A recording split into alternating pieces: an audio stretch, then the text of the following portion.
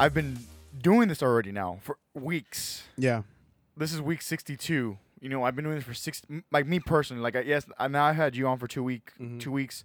Of course, my friend Brian, Eddie, Gonzo's been on. Matt Castillo from Matt and the Herdsman. You know, like I've had people on, and it's interesting because I hear those variations and like, man, like, you know, mine's kind of, yeah. Well, of course it's quote. I mean, it's consistent. Yeah. It's. I mean, I hate to say it's a dumb moment, but it. Well, yeah, it's like, you're collecting data. That's, right. That's one of the most dumb moments ever because we're all doing it. You can adjust this. Okay, cool. Yeah, there you go. But yeah, it's interesting. Yeah. But yeah, and it's funny because I wonder. This is one of my macro questions as far as like futuristically looking back is like once I get people on here and they listen to themselves, like where they notice like, oh, do I sound like that? Like, you know, they kind of like question. Maybe not. This was one of the better times actually. I've sounded worse. Here we're still adjusting here a little bit. What was you were saying? You had mentioned before. I'm like, hold on, stop talking. Oh, okay, we start with that. What were you gonna say? All right. Well, what I was gonna say was that it's funny because some of the stuff that I was like kind of like recounting to you, like I've thought over a lot in my own mind, and to say it out loud to somebody is a little bit different, and have somebody else kind of dissect that. Right, to get extra totally perspective. freshens it. Yeah, because it was already something that I was just already bored with in my head. Right. Oh man. Okay, we're gonna get to self-talk and you getting in your head, and because that's one thing that I've dealt with as far as like positivity and trying to be better to myself, right? And I feel like I have a real good piece on that. A lot of people kind of like they go extrovert, not necessarily extrovert, that's not the right word, but they go out instead of in when they get frustrated with something. So they put it off. I'm gonna play a little excerpt, and this is new information because last week, I was telling you how like I felt, or at least to my knowledge, up until this podcast that I took an excerpt from. I said that it's in your genes. Like a lot of things that you do. At least that was my first initiation, my initial like thought. Like as far as theory. things being instinctual, you mean? Yeah. Where people like we talked a little bit. We touched base just on intuition and stuff like that, and then I brought up how like because we got into like your parents and like how your parents have now reflected on you and how you act now. Like, oh, I get this from my dad. As a result, right. And so my initial thought, because I haven't done any scientific research, was that it's in your DNA, it's in your makeup, it's in your build, and this doctor. His name's Dr. I don't want to parch this, but Dr. Gaber. I don't know it's spelled Mate, but I feel like it's probably Mate or May. I don't know. He's not from here. You'll hear his accents right now, and I'm gonna play an excerpt from this because this episode just came out maybe a few weeks ago. It's on the Tim Ferriss show, and I talk about Tim Ferriss a lot. I have 3 of his books here in my room, and so he's one of those people that has helped me just get better, physically better. A lot of things I take from him.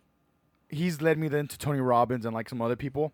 Yeah, a lot of his ideas have worked for you. Right, and they've worked for me exactly. Like in 2016, I lost 25 pounds in 2016. You know, in 1 year, I lost 25 pounds. I got to see it. Right. Yeah, because that was right when I got to meet you, and we're starting all that little adventure that we've had up leading up to now. We're in 2018 already. Like it's already been 2 years. That's how long it took for us to do this. For us to get. Well, even then, for me to figure out, like, man, like there's something about conversation and wanting to record this and put it on paper, put it on tape, not really paper, put it on tape. But I'm gonna play this excerpt. It's probably about 3 minutes, and then we'll jump right into the rest of it. Let's do it. Health and longevity. That's what I was saying before. That those early adaptations, like pushing down your feelings when the feelings are too painful, will help you as an infant, as a young child, but then they cause problems later on. The tuning out that you do to protect you from the stress in your environment, if you're very sensitive, it doesn't take a lot of stress, helps you endure, but in the long term becomes a problem. That's exactly what they're saying. Yeah. Now, I'll jump a few pages ahead to what they say about brain development. And this is so crucial, and it's so crucial because they still don't teach this in medical schools, even though scientifically it's not even vaguely controversial. The human brain develops in interaction with the environment. It's not genetically programmed purely. Here's what they say. The architecture of the brain is constructed through an ongoing process that begins before birth, continues into adulthood, and establishes either a sturdy or a fragile foundation for all the health, learning, and behavior that follow. Not some of the health learning, all the health learning. Now, notice what they say. First of all, the architecture of the brain is constructed through an ongoing process that begins before birth, which already means what happens in the womb already has an impact on you. So if your mother is stressed and she's got high levels of stress hormone, that's already affecting your brain development. And when you think of all the stressed pregnant women out there, no wonder we're seeing so many kids in trouble. And we know from American studies, international studies, that when mothers are stressed, their placenta will naturally have more cortisol and adrenaline, the stress hormone.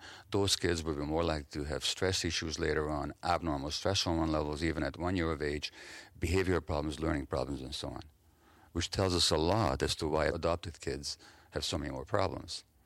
That's another issue. But the next paragraph is key. The interactions of genes and experiences literally shapes the circuitry of the developing brain and is critically influenced by, in other words, the circuitry, the chemistry of the brain, and which centers and which circuits and which systems develop, and which neurochemicals will be present in what quantities, depends on the early environment and is critically influenced by the mutual responsiveness of adult-child relationships, particularly in the early childhood years. In other words, the most important influence shaping the physiological development of the brain is the quality of parent-child relationships. Now, when parents are stressed or distracted or workaholics, like I was a young parent, if there's instability, economic troubles, relationship troubles, unresolved trauma on the part of the parent, loving parents who are just stressed, that'll interfere with the child's brain development. That's why we're seeing so much more ADHD now, so much more autism, and so much more other problems because of stress in society that affects the parenting environment. In other words, yes, there's physiological problems with the brain, but it's not a genetic issue. It's related to early experience. So when you look at brain scans of adults that are troubled brain scans, as you do in addicts, you're not just looking at the impact of addiction, you're also looking at the impact of childhood trauma. And childhood stress. And this has been shown over and over and over and over again. So there's no separation between the physiology and the psychology. So if you come to me as an addict and you say, I got such and such, and I ask you, what does it do for you? And you say it numbs the pain, then my question is, where did you develop the pain? What happened? And then we have an inquiry. And now it no longer becomes a shameful thing that you chose this, nor does it mean that you're stuck with it because you got this genetic problem. We get it as an adaptive response to something that happened, and we can heal that. The reason why addiction treatment is failing is because physicians don't understand this. They keep dealing with the effects, which is the addiction, and the behaviors, which are the effects of the addiction, but not the cause, which is the childhood distress. And the impact of childhood distress that carry into adulthood, in other words, how we stay prisoners of childhood. And so present methods of treatment in psychiatry, in addiction medicine, in childhood psychiatry deal with effects rather than causes. And this is why we're so ineffective at it.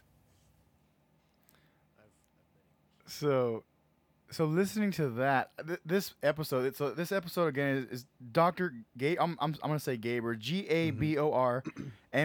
I just don't want to butcher the last name. But this episode came out. I'm trying to get some information here. It was February.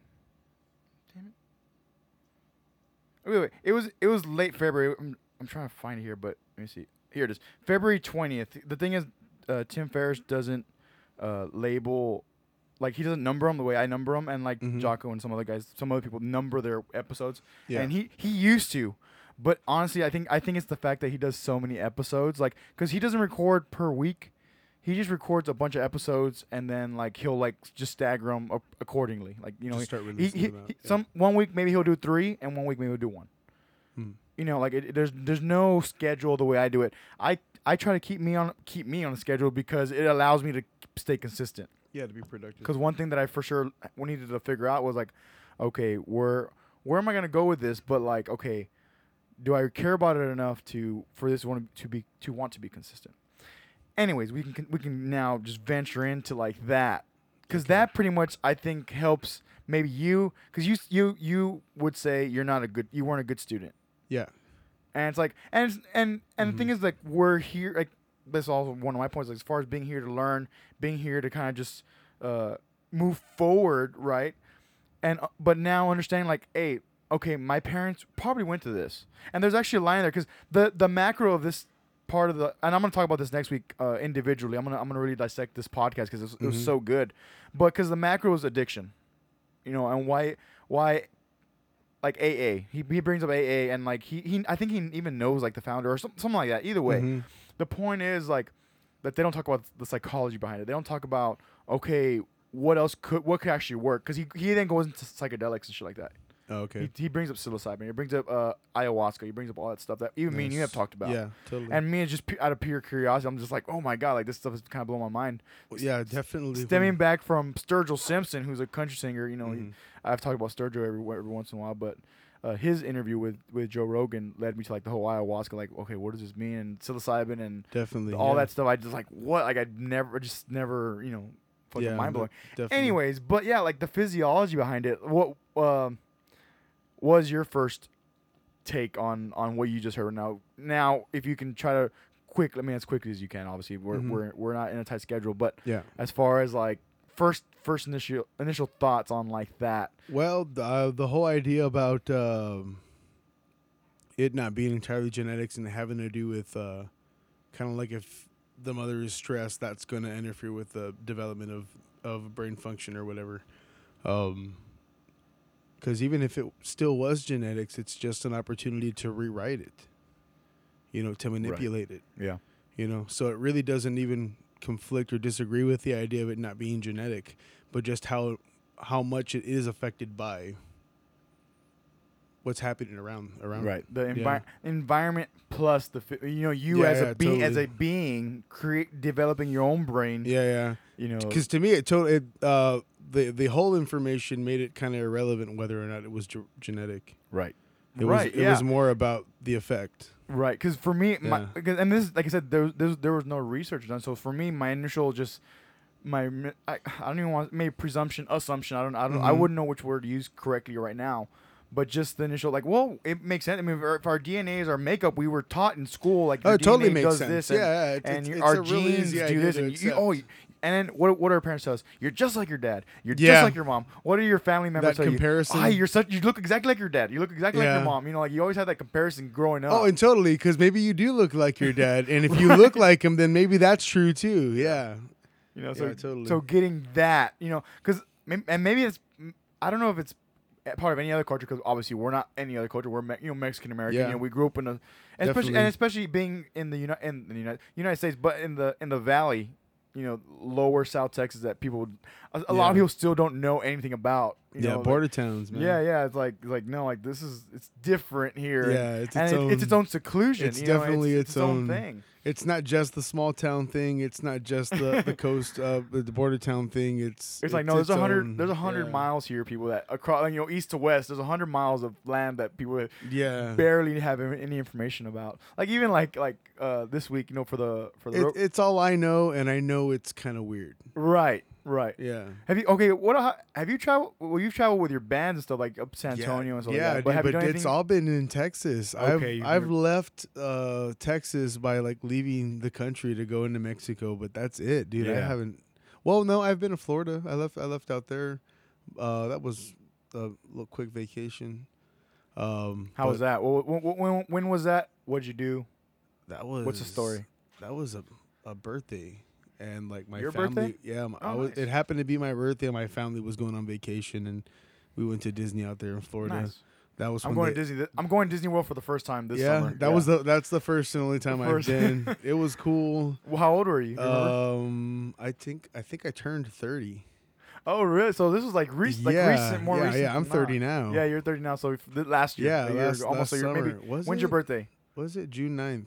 Okay, so you're no kidding. You're June 9th. Yeah. So my cousin, who was my closest, for sure, he was the closest thing I had to a brother for the first 14 years of our lives, is June 9th.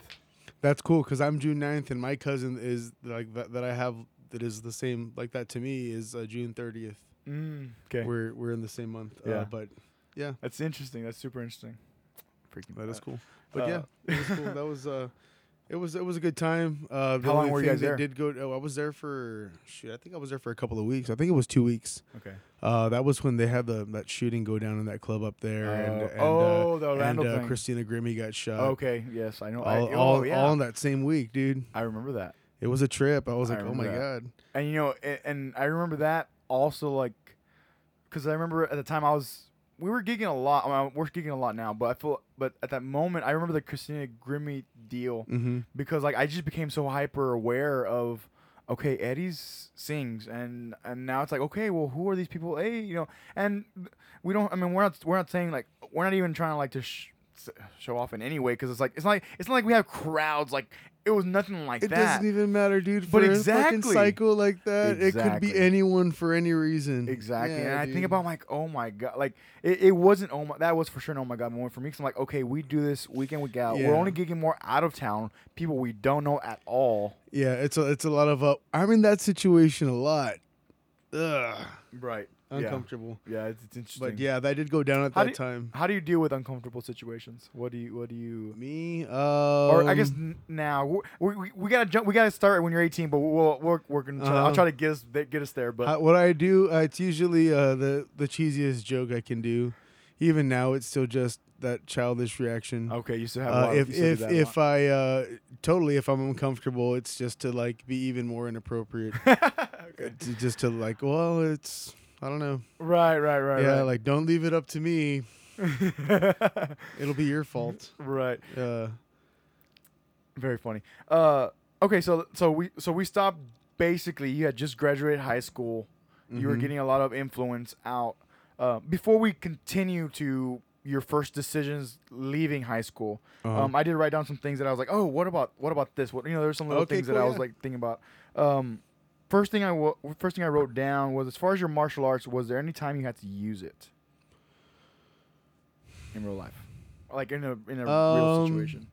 Yeah, there's a number of times, but it was never like, I don't know. When you're in a real situation, you're gonna use like just a fraction of what you know, and it's already enough. Most times, yes. So it's agreed. not this whole thing where you really got to use a whole lot of martial arts. Right. I've always had a pretty natural understanding for physics, even as a kid, the way things move and fell. Yeah.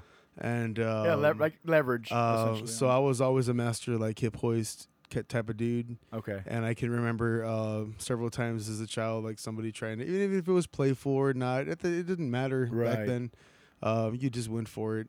And I remember a lot of people being very surprised when they were looking up at me from being thrown on their back. Right. And being like, whoa, where'd that come from? And I'd be like, yeah. Right. Funny enough. Surprise. Maybe this can like lead to another little subtopic as far as because I just saw it just a while ago, maybe an hour ago, but there was a little short video of this kid verbally bullying these two other kids.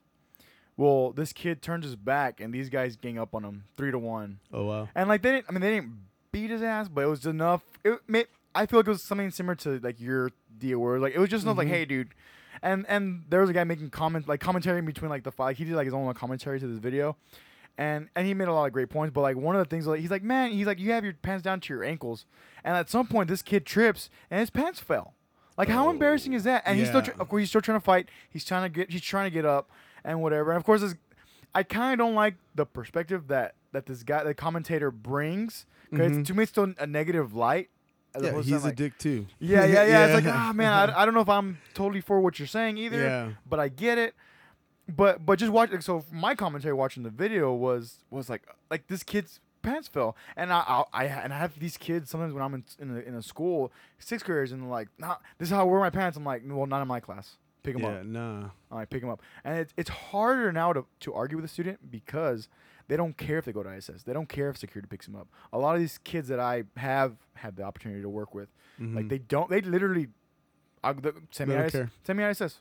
Level 2 is nothing anymore. To me, that's my perspective. Like they'll go. Yeah. I had one kid last semester in the fall. Very intellectual quick because I got under his skin. Like I knew how to get under. Like I started developing like you understood that. him. Yeah. I'm like okay. And so I sat next to him. He's like, what are you doing? I'm like, I'm sitting next to you. Why?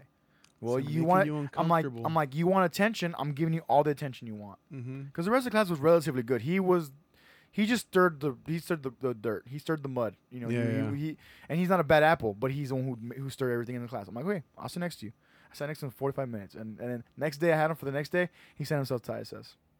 And then so I talked to the teacher, my neighboring teacher who was like the team leader or whatever. Mm-hmm. And I'm like, what do I do? She's like, just let him go. And I'm like, I said, okay. Yeah. But 145-minute sit down Wow. of attention, and next day he's like, no, I don't want any of that. This kid's 11 years old, Couldn't handle it. Wow. and it goes beyond handling it. It's like, okay, and it's hard. It's hard for teachers. I mean, teachers work so fucking hard. Like they're at school for 12 hours a day. Like that's fucking ridiculous. I'm at school for 8 hours a day. I'm like dead. I go through maybe 3 times a week if I feel like it. You know, Yeah. quote unquote. I mean, the important part to Yeah. highlight is feel like it, and no, yeah, I have the utmost respect, and I've only been developing it more as my my mentality has kind of developed over the past Totally. 62 weeks of recording and trying to figure shit out, just figure anything and everything out. Anyway, so yeah, sorry, I went up on a tangent. 'Cause It's all good. it makes me think. But also, do you have another backpack thief story? Another backpack story. And more I was more of thinking like about just that. things that relative to. Because also, frankly, I it was a mean- good story. Like it's a great story. I'm like, because I got to the backpack thief again, and then how you guys crossed paths again in high school. I think you had said. Yeah. And like it's like you can't plan that. I know. And then it's and then just that a moment real, it just takes you back to yeah. being six years old. Instantly, yeah. And so I'm like, I wonder if he has any more backpack thief stories that he can give. That's more of a metaphor, but that for my kind nature getting the best of me in situations.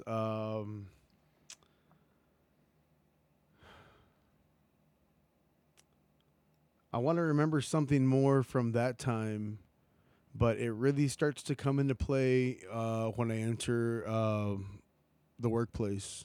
Okay. You know, that's where it really started to be certain situations in certain workplaces where people knew that I had a certain work ethic, and around me they would either be inspired and try to match it, or they would just let me do it all.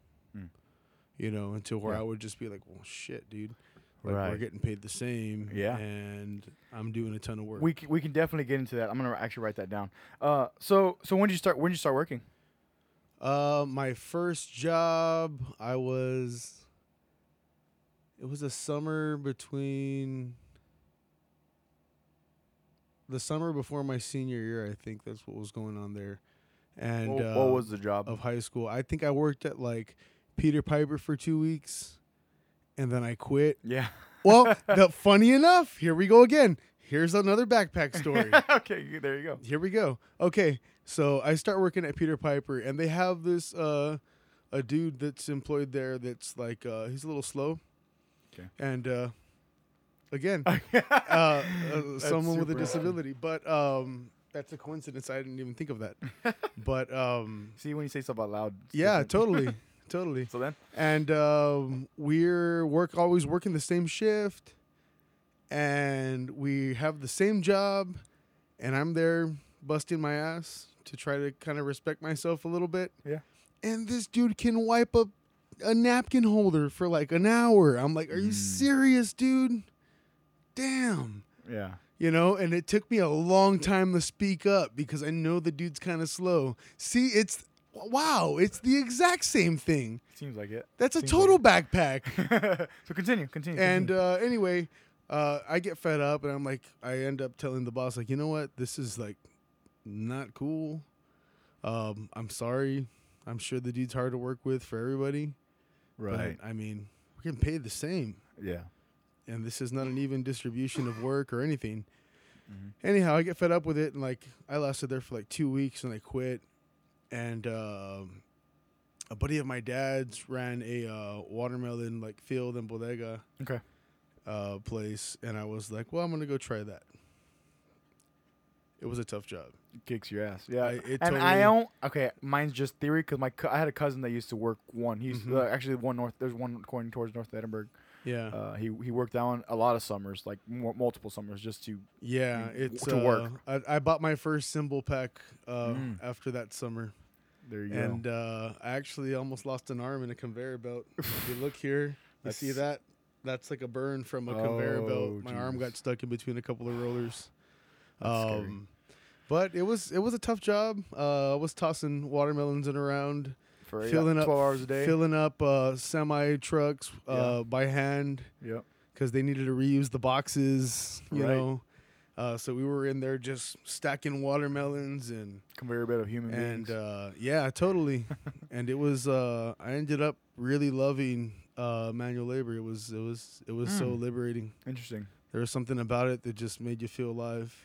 Well, it's one thing that I've taken to now that I wonder, because for me, my manual labor is my workouts Mhm. more than anything. Everything, a lot of other things it's just mental shit that you can just have to work out. You have to think about it. You have to Yeah. sit your ass down and just think about it. And It's all figure perception. It out. Yeah. It's okay. Figure this out. What do you want? What do you don't? What don't you want?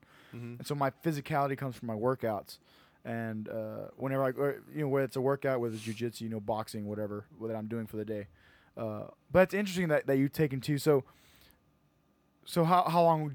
How long? Like I think it's seasonal, right? Like That watermelon was a seasonal? summer. I did that for a summer, Okay. and it totally kicked my ass. It was a cool experience. Got a little taste of the kind of work that my parents did growing up. Yeah, that's true. Yeah. And Yeah, 'cause I know, like my mom worked like in the. food there's and stuff. definitely for families that Still do that today. that have done that, and it's still fresh that you don't have to. Yeah. There is like a sense of this is the measure of a man, you know, Right. and it's kind of this real kind of something to prove almost kind of thing that does come up, and it's very well intentioned and it's kind of beautiful in its own way, but it's not. After you've grown and experienced whatever's there to be seen, it's really smart to just get away from that, because that's not the way people measure themselves anymore. Right. We're in the future. This is totally different. Yeah. And Yeah. Well, that's why you see a lot of parents today sacrificing, like, hey, kid, Yeah. like my child, you need to go to school. You need to, Yeah. doing everything they can in their power to Yeah, get it's their. not something I'd want to keep chasing that way. That's fair enough. Yeah, youth lasts for so long, and you don't want to stay there longer Yeah. than you should. Right. Yeah, and it's crazy enough is like some people maybe they don't realize it, or because this is another thing that I feel like maybe a dichotomy to that is that people feel like they have to prove Yeah, through the amount like they prove through the time they put in rather than the quality of work they're doing. What I see a lot is everybody has a very strong, it's like this false guilt that everybody's carrying around. Okay. By what they think everybody expects from them. Yeah. And it does create a guilt. And that's why I call it false guilt, because that's me, putting up a protocol in my mind to categorize that that's not real. Right. You don't need to feel guilty for that. Right. That's just you fucking with yourself. Right. Yeah. That's not essentially real. Because it's I don't know if you ever got like this when you were a little kid, but I know I was very self-conscious as far as like, oh my God, people are looking at me. Like I was Yeah. just like very hyper conscious about that, and like my cousin's the same way, and then my younger cousin's the same way. She's the same way too. She's 10, I think. 10 That's or what 11. it means to be a kid. And it's like, and Yeah. because even so, I had this show this for Borderfest. This was a few weeks ago, and I helped one of the bands. I helped him out, and so my cousin went with my godparents, and then my parents went too, right? Mm-hmm. And during one of the songs that she really likes, my mom was saying like she was freaking out. She's like, "Oh my God, people are looking at me. Like I love this song." Like she couldn't get over the fact that she loved the song so much. People that- were seeing her that enjoy it. People were looking at her. Yes, enjoy. Yeah, that's probably the better way to put it. Like Yeah. she was just like, "Oh my God," And like, it was too personal, and it made her uncomfortable. very, very. And she's 10 Wow. years old. Yeah, she's 10 years old. And so my mom told me, she's like, stop. Like she was like not having. She's like, no. I was like, stop. And it's funny enough because I have small. I mean, I don't see them as often as I probably should. But but when I do, I try to strike a conversation, especially because they're very witty. I learned that. And my goddaughter's gonna be 5 this year, and so it's 5 and 10. They're sisters. But they're very witty. I'm learning, and Yeah, so you gotta dig you in. You can strike Yeah. you can strike a little conversation and you see what's up, and I'm going to, and she's going to sixth grade next year. So I'm like, well, how does that make you feel? Like, I'm curious. And of course, they're short answers. They're kids, they don't really know how to maybe.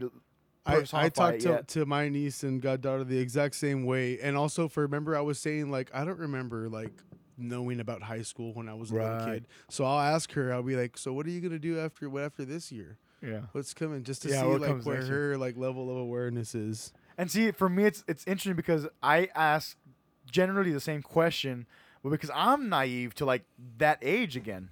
Okay, you're refreshing. Yeah, like I'm like, so what are you thinking about? Like, well, like and sometimes I would do. What's 12 years old like these days? Right. Yeah. Yeah, and I also forget what grade she's in necessarily. I'm like, hey, so you're in like third grade? I'm in fifth grade. she's very like, prominent. What? Excuse me, I'm going to middle school next year. Like, whatever. I've earned my creds. Don't belittle me. Yeah, it's so fun. It's so funny. That's cute. All right, so how old were you when you worked that watermelon? I had to be like 17. Okay. Because you graduated high school when you were 17. Yeah. So by the time you were 18, you were. Yeah, I was already out of high school. So after that, so you worked the watermelon field when you were 17, so now you graduated high school. What was your first entry? What was your first thing that you just, because it seems like you were at least down to at least try it. Even if you were there for 2 weeks, you left, like, well, screw it, I don't want to do that. I know I don't want to do that. And then you did the watermelon thing the next year. So what was your first? That was the same summer. Oh, okay. So that you was graduated, the exact same summer. and that summer you worked. No, this was the summer before I graduated. Okay, so you worked because I remember coming back to like summer band with my arm all messed up, playing bass drum. Yeah. Okay. But yeah. So that same summer you did 2 jobs. Yeah. Filtered. You found one that you were okay with. Yeah, I'm gonna work for real, and not worry about that kind of crap. Right. Yeah. I don't know. And okay. So then going to did we talk about your senior? Yeah, we did. We did talk about your senior year. So now you've graduated. Yeah. We're done with it. What was your first decision? Because now you're an adult. now you're. I wouldn't out. say that, but well, I wouldn't say that even today. Like for me myself, totally. people are like, "Oh, like this." I'm like, "Well, didn't you just say I'm the one that's immature? Or like I can't think for myself yet? Like I'm 26 years old." Oh man. I tried to go to college. Okay. I tried my best, and it wasn't great. It was a huge waste financially, and why was it a financial waste going to that? I'm just was a horrible student. I couldn't hang. Hang most of the time already growing up in school, and I definitely couldn't hang at the college level. Yeah. There was a discipline that I just didn't have.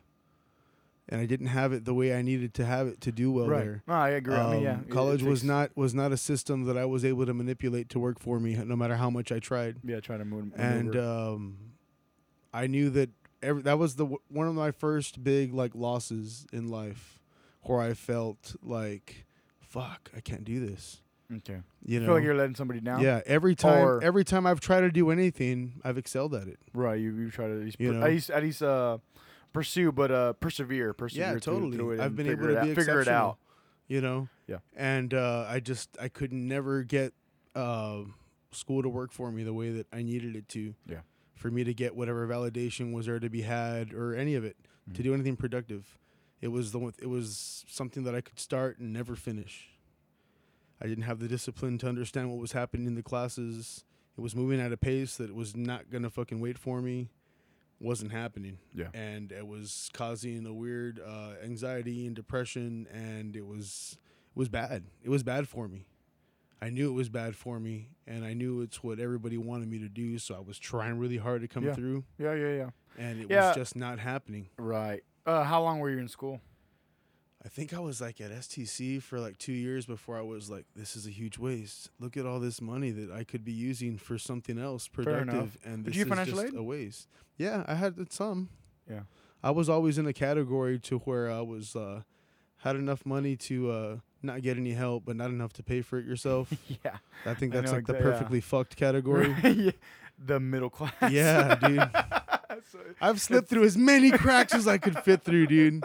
Wherever I see them, I just I gravitate towards them and just fall right through. Go right through. Yeah. Okay. Well, let's dive in for a little bit. So, so what was your experience that?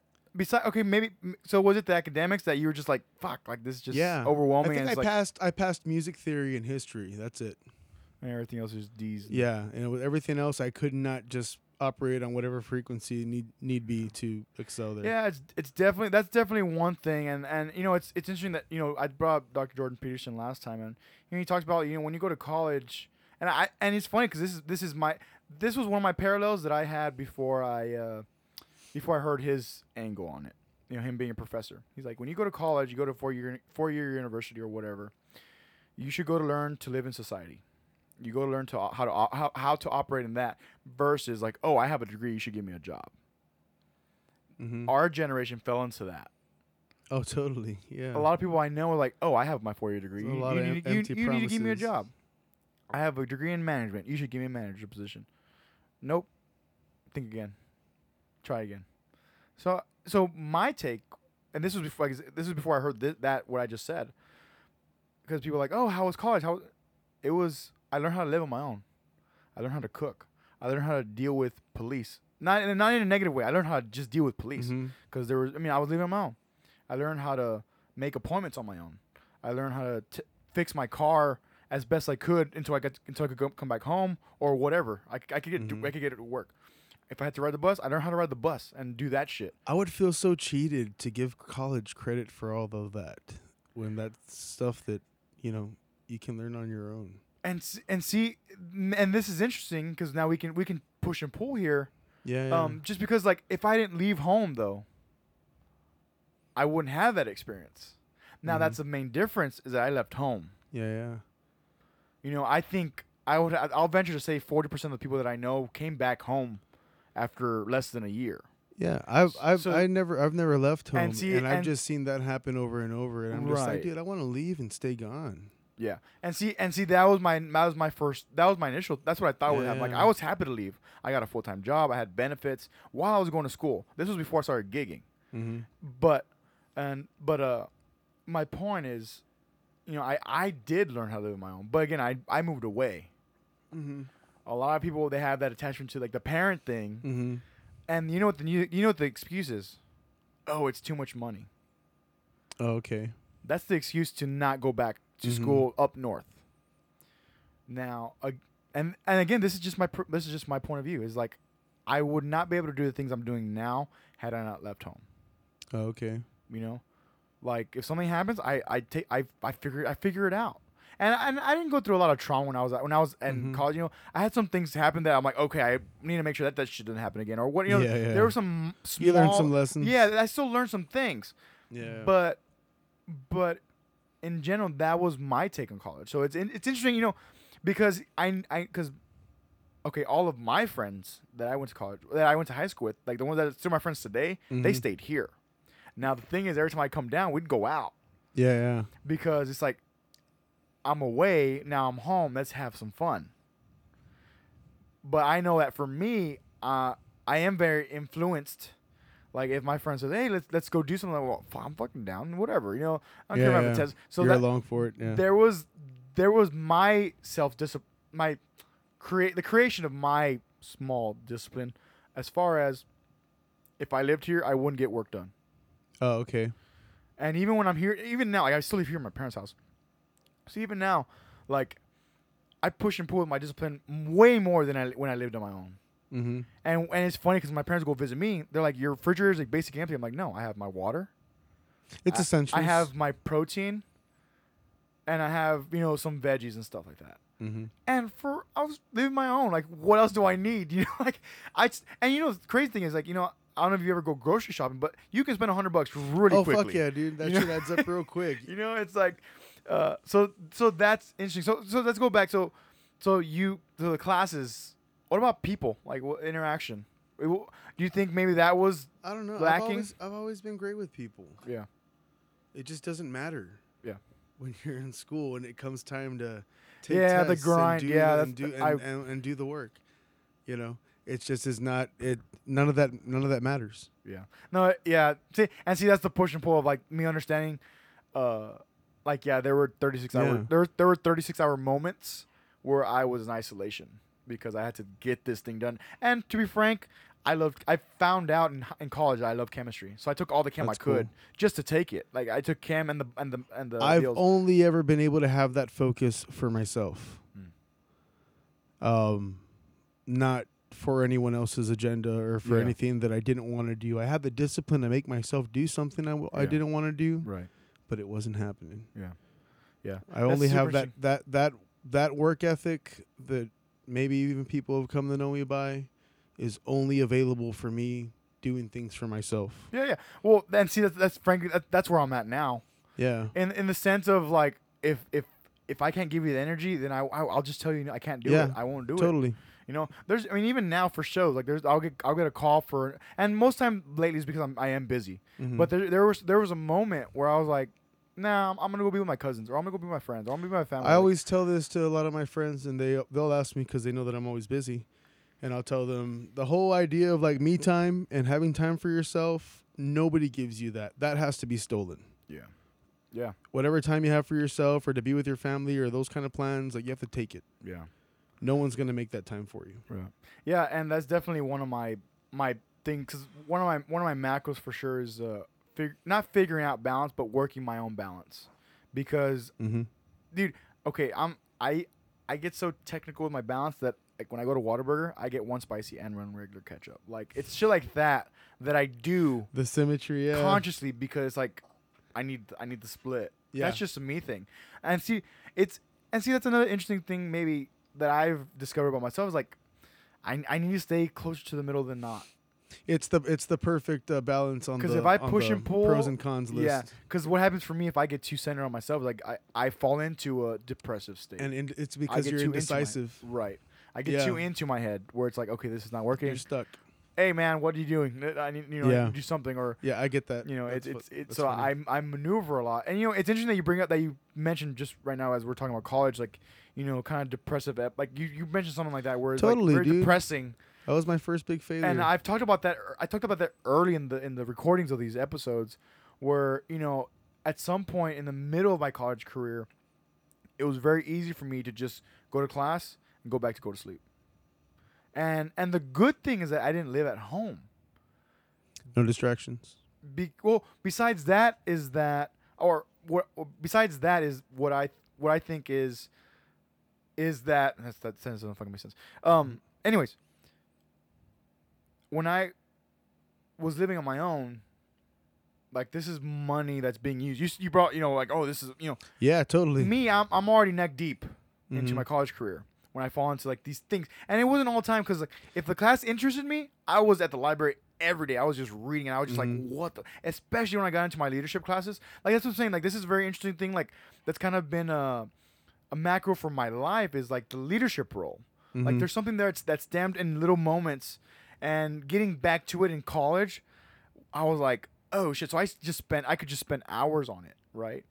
But if it was a semester that my classes were just because I needed to take them, it was very easy for me to just go to class, study the bare minimum because all I need is a B. You know, that's all I'm caring about. And what I've learned in college is that if you aim for a B, you're gonna get a C. If you don't aim for an A, you're gonna get a B. Now, if you like it, like all the classes that I liked, it was easy. And the thing is about an A, and I talked about this with Eddie's brother on the podcast, was like you're not in high school. You don't need 112. It doesn't prove anything to anybody. And me now, 26 years old, I've been out of school for 3 years, and now taking up different leadership perspectives. It's like go to a job and tell them you got 112 on your test. No one gives a fuck. No one cares. I want to know what you can do for What for can this. you do for me? Yeah, and not necessarily for me because It's worth it. right. Okay, so in that sense, what it is for me now is like, okay, what do you want? What do you want? Because now I know if I were in a management position, in a management seat, it'd be like if you don't fit, then you don't fit. A lot of people just hire because they're short staffed. It don't work like that. You worked at this place for 2 weeks, and you quit. You know, because you didn't fit. It was like, this isn't right. This isn't fit. This doesn't work. I can't do this. So just as far as just to close out this great thing, but yeah, it's like all you need is a 90. Aim for a 98 every test. You got your A. You're gonna get a 90, 92, and you're good. You got an A. You got a 4.0. You can't get it higher than a 4.0 in college. You can't. Mm-hmm. And all those and a lot. Well, not all those. I don't know. I don't know many, but you know the microscopic people. It's like, oh, I need 100. It's like, oh, get 100. I mean, fine. It's not. It's If not. you can Now, get it, get now it, you're not. Yeah. yeah. Now you're not. It's not gonna do any wrong. Cause that's probably one of the Yeah. push and pulls that I have with myself, is that the minimum effective dose, which I got from Tim Ferriss. What do I need to do to get an A? Mhm. What's classified as an A? That's all I'm gonna do. And again, for the classes that I aim for B, I got C's and whatever, whatever. Because I was like, Yeah. well, I need to pass this stupid class. Yeah, I need to pass this to I need actually to get it out of my way. I need to get it out of the way so I can actually take the classes that I want. Anyway, so you were in college for 2 years. Did you work at it during that time? Did I work during that time? I don't think I did. I don't think so. Yeah. And see, I wonder like how that would push and pull a person, because I work full I time. think I was already too intimidated by the idea of what was expected from me in college. Fair enough. Yeah, that yeah. I knew You wanted to. that I couldn't divide myself. It's fair enough. I was already gonna lose, and I Yeah. did. Yeah, it's interesting because I know I definitely took an angle to just try to stay awake as long as possible. Sometimes, Mhm. and taking extreme measures to make sure that Mind you, I happens. still consider myself at that age, and even now, in some ways, very immature. Really not ready for any of that. Yeah. I didn't value. I don't know, the way that I was raised. Really didn't value those things that way. Mm. The way that I guess I was supposed to. I don't Right. know. So you graduated when you're 17. Now you're in college for 2 years. So you're around 19. So then what was next? You decided to quit college. You decided to get out and be like, okay, this is. I just started working. What was your first job? Started after that? working. What did I do first? I was working I was driving delivery for a barber and salon supply, which was probably one of my favorite jobs. Just didn't pay very well. Yeah. That was cool. What else did I do in that time? I worked at a few places. I'm just trying to remember. That was like earlier on still. I can remember driving delivery. I was a janitor for a while as well. Where were you doing? Where were you a janitor? It was What like was an it? independent cleaning service that Okay. had contracts all over the valley. Like we Census? did. We did. No, it was a married couple from Westlaco. Oh, so it's that I local, like worked local for, yeah. contract. Okay, cool, right on. And Well, they- I don't know we- about Census because I work with Census when I was working retail. We worked with Mhm. Census, and they came from San Antonio. Like they. Oh, okay, do shit, okay. so that- No, we would just show up and clean. Oh, okay. You would. Okay, Yeah, okay, we would right clean, on. We Okay, would clean I get- buildings. We would Right, clean 3 okay. buildings every night. Okay, We'd start like at I know exactly what you're talking about now. like at 2 a.m. Yeah, yeah. and finish like before 5. and get out Dang, of you there. guys are hauling ass. Yeah, and we'd clean 3 different buildings every night. So 3 It buildings in was- 3 hours? Yeah, we'd Oh, tear it Jesus up. Christ! We That's would tear it up. All right, at least for me, that's. I mean, maybe it's not. There fast, was I don't know. there was like minimal maintenance that happened weekly, and then once a month we'd do like a real elaborate wipe down. Yeah, It was, okay. There was a whole system. in Okay, so place. you guys were able to. Just, and it was me and a cousin of mine that worked real well together, okay. and we would tear it up, dude. Yeah. It was pretty cool. I've always enjoyed labors that way because it brought me peace. I gave me time to think. Yeah. It was very What were you thinking calm. about? What were was things? What were dreaming. things? I was just dreaming. I was fucking What were thinking you about dream- music. what I were you was dreaming thinking about? about Okay. how to manifest what I wanted, how to achieve the type of happiness that I thought that I could deserve. Okay. All so, those things. So go into details. I'm curious. What were you dreaming about? You said you brought up music. You brought up little things. Like you brought up what you're creating your own type of heaven, your own piece of heaven, your own utopia. totally. What made up that utopia? What made up those things? I was thinking of putting another band together. I had already lost my first band at that time, and What was your first band? It was a metal band from Westlaco called Elephant. Okay. It was cool. Right on. I had so much fun. That's right, because you're already playing like drum set. You're already playing Yeah. drum set, so you're kind of Yeah. figuring And that out. and too. that's where I was like, I need to join a metal band, and Right. I ended up finding some buddies that they wanted to start one. We ended up becoming real good friends, and had that band for a while. Well, okay, played- let's stop. So Uh-huh. that Elephant, you said yeah, Elephant. How was that? What was that experience like? How long did you guys last? What did you guys, if you could give yourself some influences, what created that group? What was that?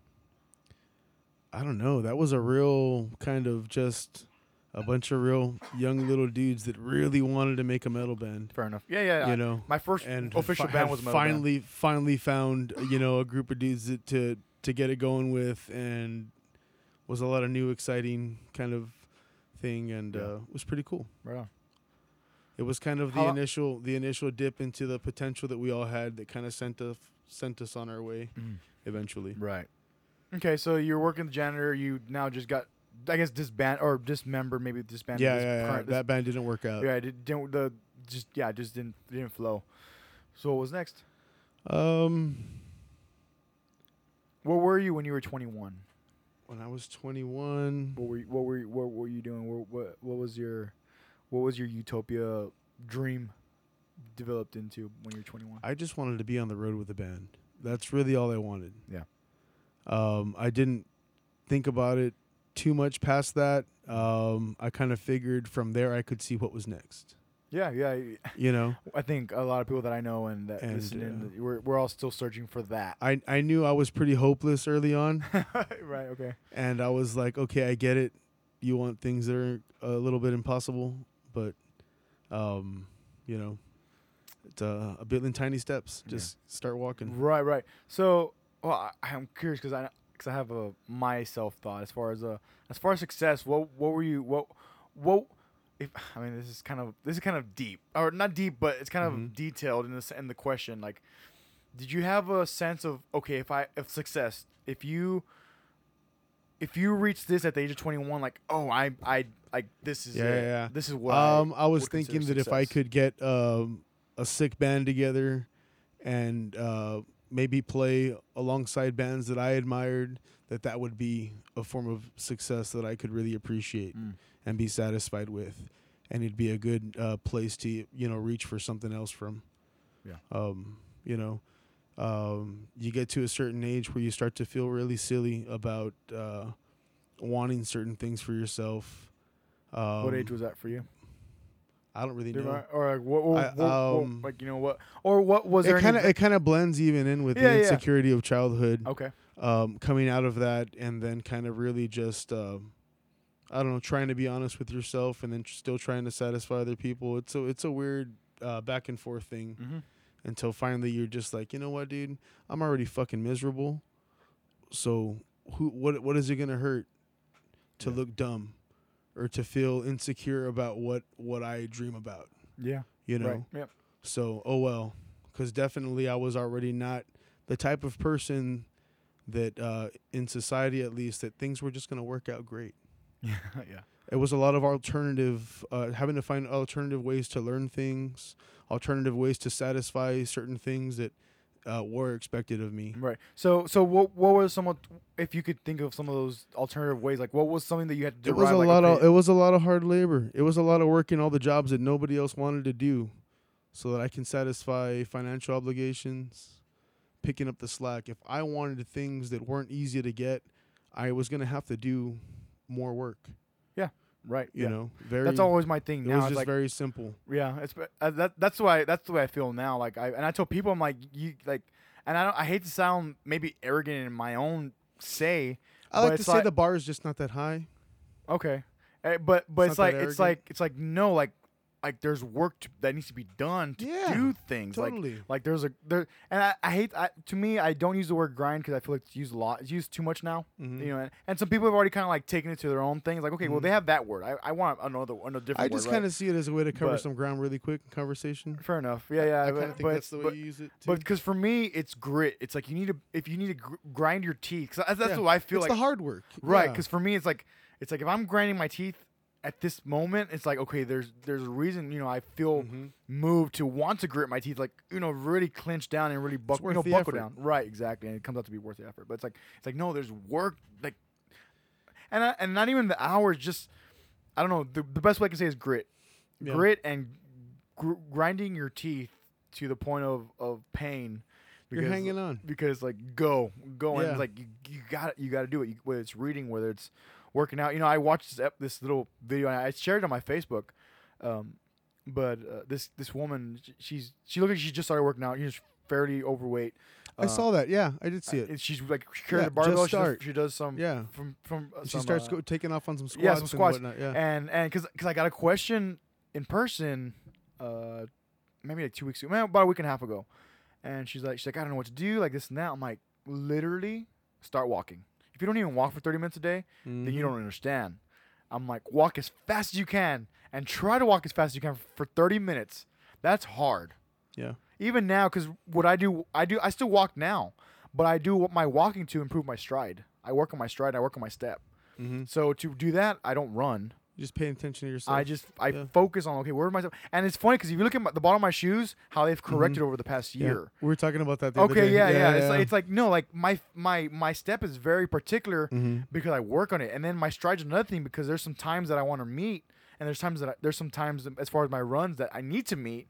It's like my stride needs to be. I mean, I'm a fairly I'm an average height person. I'm 5'6", 5'7". You know, I'm literally the epitome of average. You know, and then we leave the valley and we're midgets. Right. Yeah. Like in church, I'm like hovering over everybody, and then like we leave, somewhere in the Corpus or San Antonio, and it's like, okay, never mind. Whatever. And even then, like the guys that I work honestly, with the exception of Denver, like it's me and Denver, and then everybody else just towers over us. I guess that's how I feel. You know, I feel like that until you leave the Shire. But shit, I forgot how I got on this tangent. But anyways, let's keep moving because I literally forgot. I don't want to cut time. So what were some other jobs you took? You said you had to grind. You had to work harder. You had to. I even did the call center thing for a bit. Okay. That was like one of the more mentally straining ones, and like you hate yourself for subjecting yourself to that. Even it's a low place, and I wasn't in a good place at the time either. I think I'd come off like a real bad breakup, and it was just. I was just going through the motions and trying to pretend to care. It was not a good time. And all I knew, I don't know, that I was still like on this 1-day trip.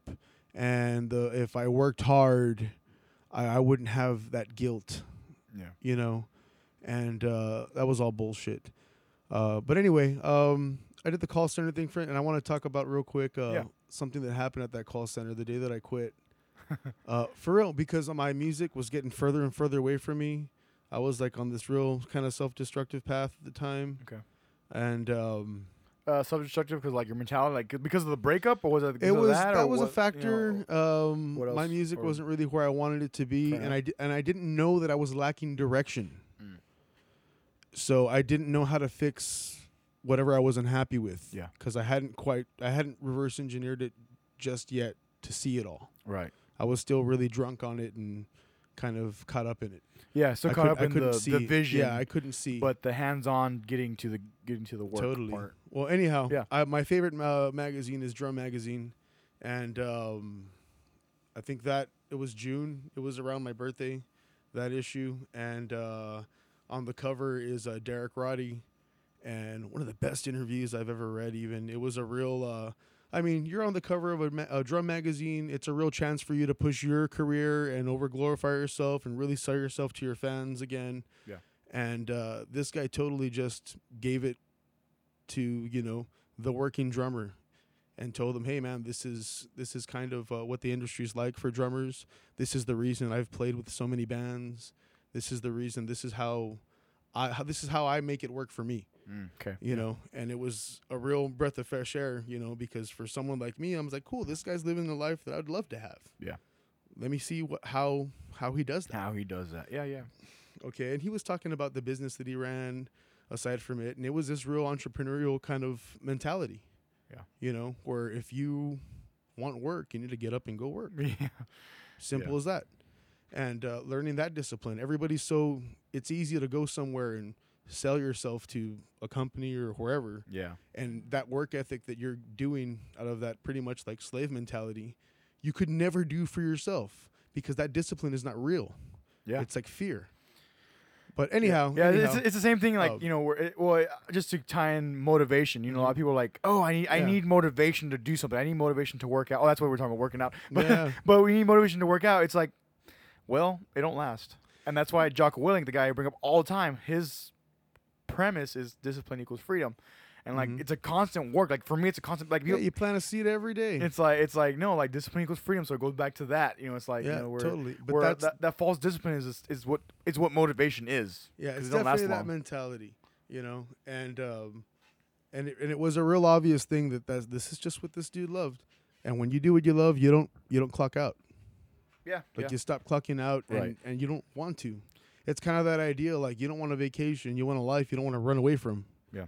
You know. Anyhow, I'm all into this interview. Into this. Well, this, you're reading it. The article. Yeah, that's on this article that he's on the cover of, and the dude fucking calls me on the phone. I'm like answering calls for Bank of America, like fraud protection or whatever. People's Okay. cards get blocked up, and they Okay. have to call so I can unlock it. I have to verify identity or whatever. Yeah. Okay, great. So I look at, and I just read this article over lunch, and I'm sitting there. The magazine's on my desk, and I had just read about the business that he runs, and his name comes up, and I'm like, what? And I start verifying his identity, and I'm like, okay, and what about this? And then the name of the business is the same and everything. I'm like, dude, you're Derek Roddy. And he's like, yeah. He's You like, know? that's what I'm Yeah. calling. And I was like, no, you don't understand. Okay. I was like, I'm a drummer. I'm sitting like at work with this month's issue of Drum Magazine. You're on the cover, dude. That whole article was amazing. Yeah.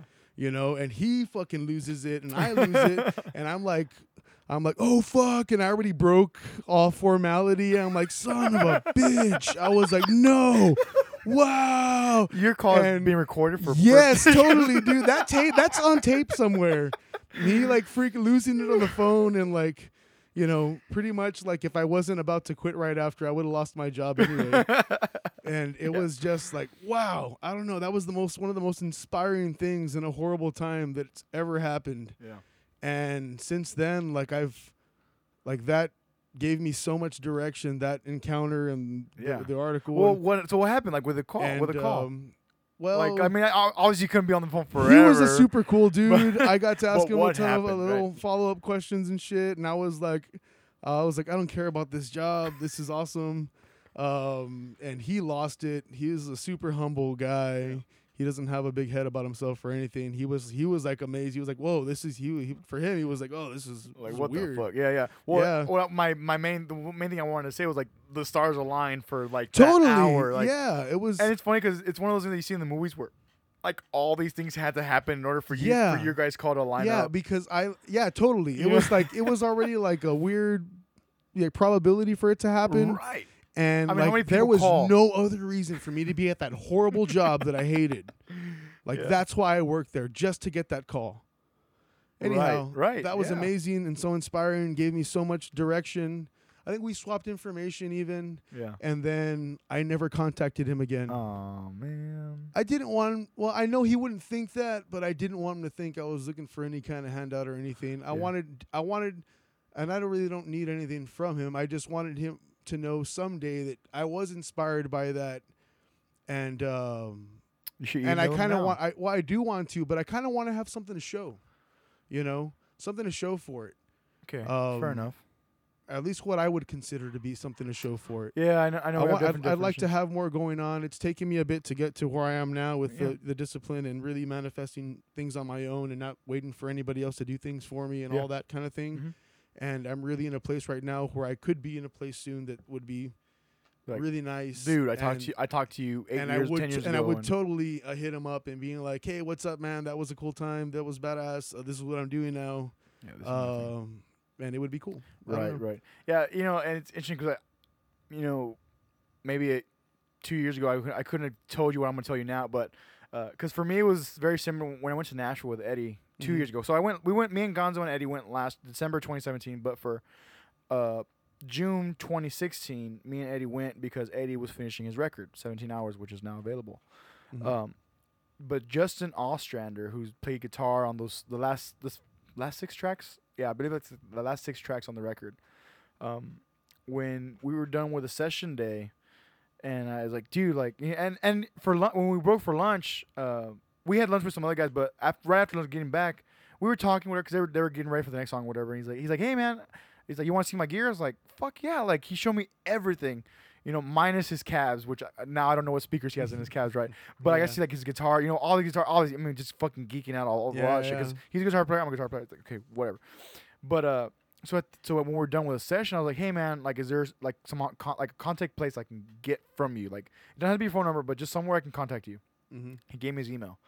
So like as soon as I get back, I start like just dissecting like my board and like, okay, what am I doing? How does my tone, hey, and so one thing I could tell you is, and this is just from my perspective, obviously, but where I sent my first email that I sent him was a question.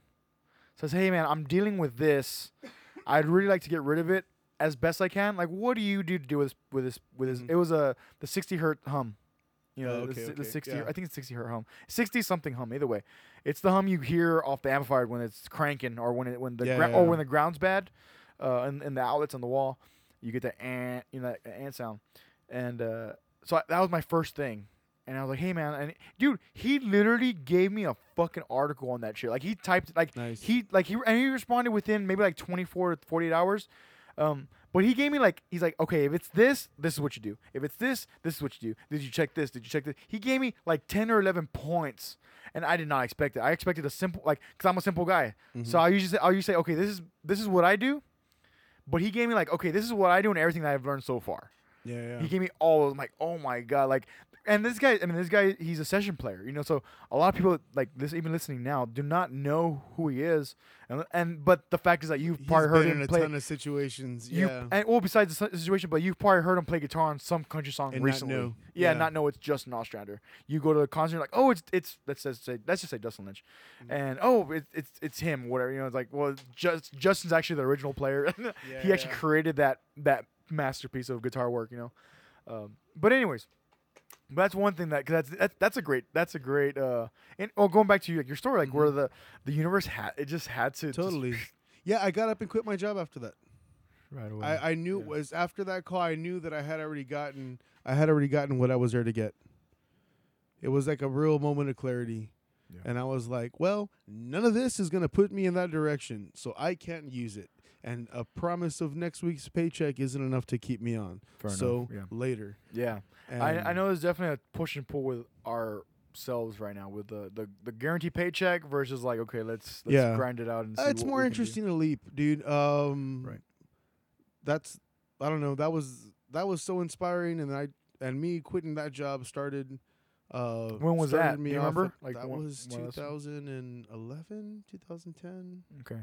Somewhere, so that was somewhere in there. Or 2018, so 7, 8. So you were about 20, 23, 22? Yeah, I think I had I went to TSTC for a year. Okay. What'd you do? I did the 1 year welders program. Okay, right on. And it was actually going great. And that's when that house fire happened. Oh, okay, yeah. And 22 and then. I also wrapped an international scout around a tree on my way to school. You wrapped an international scout? Yeah, it's like a Jeep. Oh, okay. I was like, what is that? Okay. Yeah. It's like a Bronco actually, okay, older, and just it was an awesome truck. It was my dad's truck. I was borrowing it to go to school. And then totally sober on my way to school with having my coffee, and out where I live, the roads are very narrow. Okay. And some dude didn't want to go into a pothole that was right there for him, meant for him. Yeah. So he goes into my lane. I'm like, this thing's a tank. I'll destroy him. I think I can be off-road just a little bit not to hit him. Yeah. And I end up catching the driveway of a house with my outside tire, and it totally fucking throws me into the little ditch area? Okay, yeah. Yeah, the little like drainage ditch on the side of the road. Mm-hmm. And when I fall in the ditch, the front axle snaps. Oh, Jesus. I have no clue. Yeah, all I see is the bricked up driveway coming in front of me, so I pull out of there. And because the axle's broken, it just goes all the way. Yeah. And boom, right into a tree. Oh, man. Totaled. Anyhow. Yeah. But yeah, I just haven't had really good luck in school. That's interesting how you've been diverted from. Yeah. From like it, hey. I knew it wasn't for me, and I needed to stop wasting my time. I don't think school's a waste of time. Right. For people that can manipulate that system properly, but for me, it totally is. What how long did you have left before for that welders program? Enough to fail. Yeah, enough to just you, Yeah, and it wasn't- the way that it was set up, that they have all these different parts of the course to Mhm. take Yeah, that yeah. happen periodically throughout that 1 year. Right. And I was doing pretty well, pretty average, good you were enough hanging. C's or whatever Yeah, it was you're- I was doing you're at the hanging time. I gave a shit. I was trying. Right, you liked it. I was a And it good, and 'cause I was a good welder, so I one could thing get I was through thinking, it. right? Because one thing I was thinking is like hands on. It's a very hands on thing. So hands-on. you, Yeah. that's you. You know, you're It was part of a your middle ground. character. It was a little something I could do, and like that the last couple of classes that I wasn't able to make up or do anything for, Right. it voids the entire course and you just fail. Right. You fail. Good day, sir. I was done. As I didn't pass so go, much I didn't collect agony. $200. It sucked. That was it. So Um, what was your next move then? So My another next moment of move after school that, yeah. Just- falling through.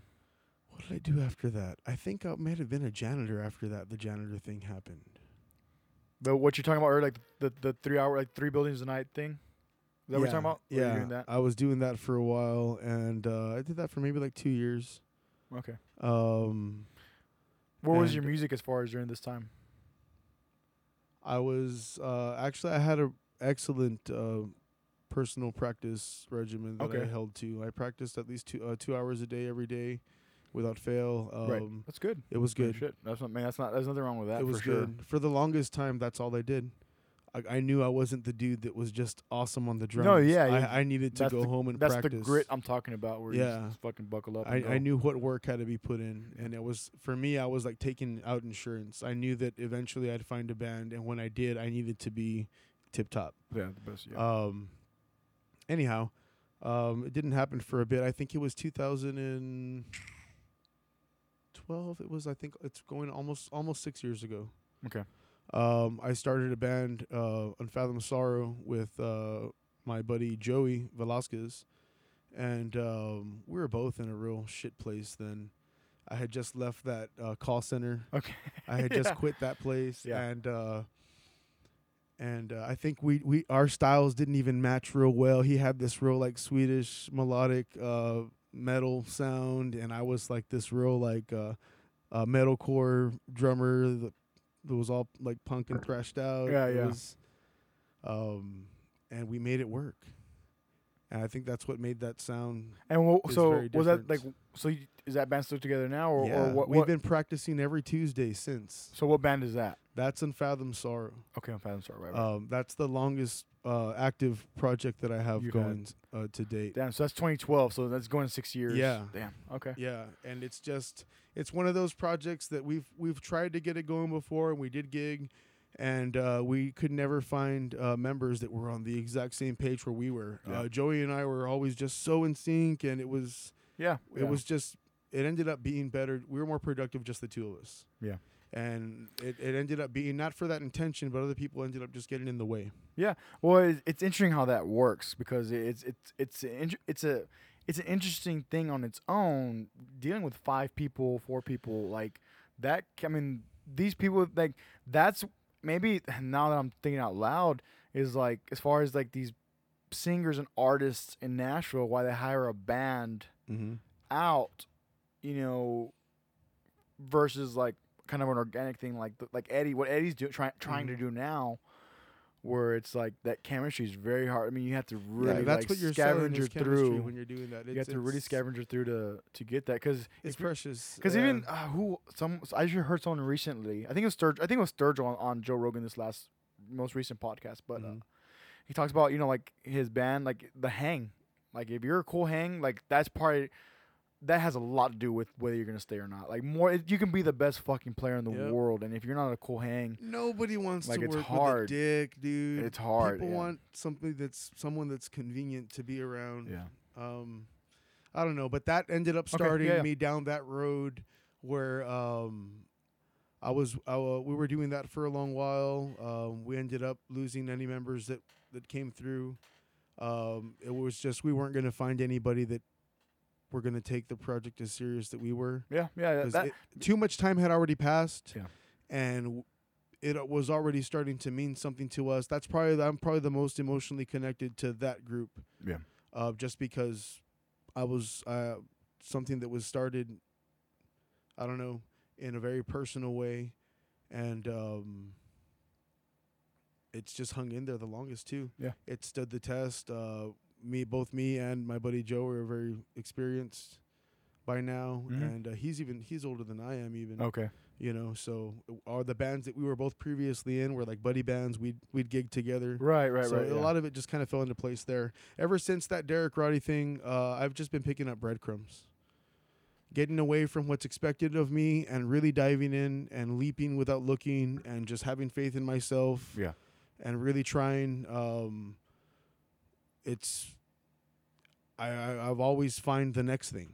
Yeah. You know. Mm-hmm. After that, I think So that's 2012. So where were you going now? 2012.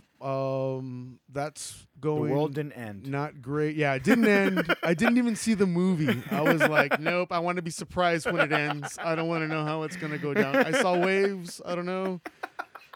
I was I at don't South wanna Padre. know. I started I was seeing like, waves. spoiler alert.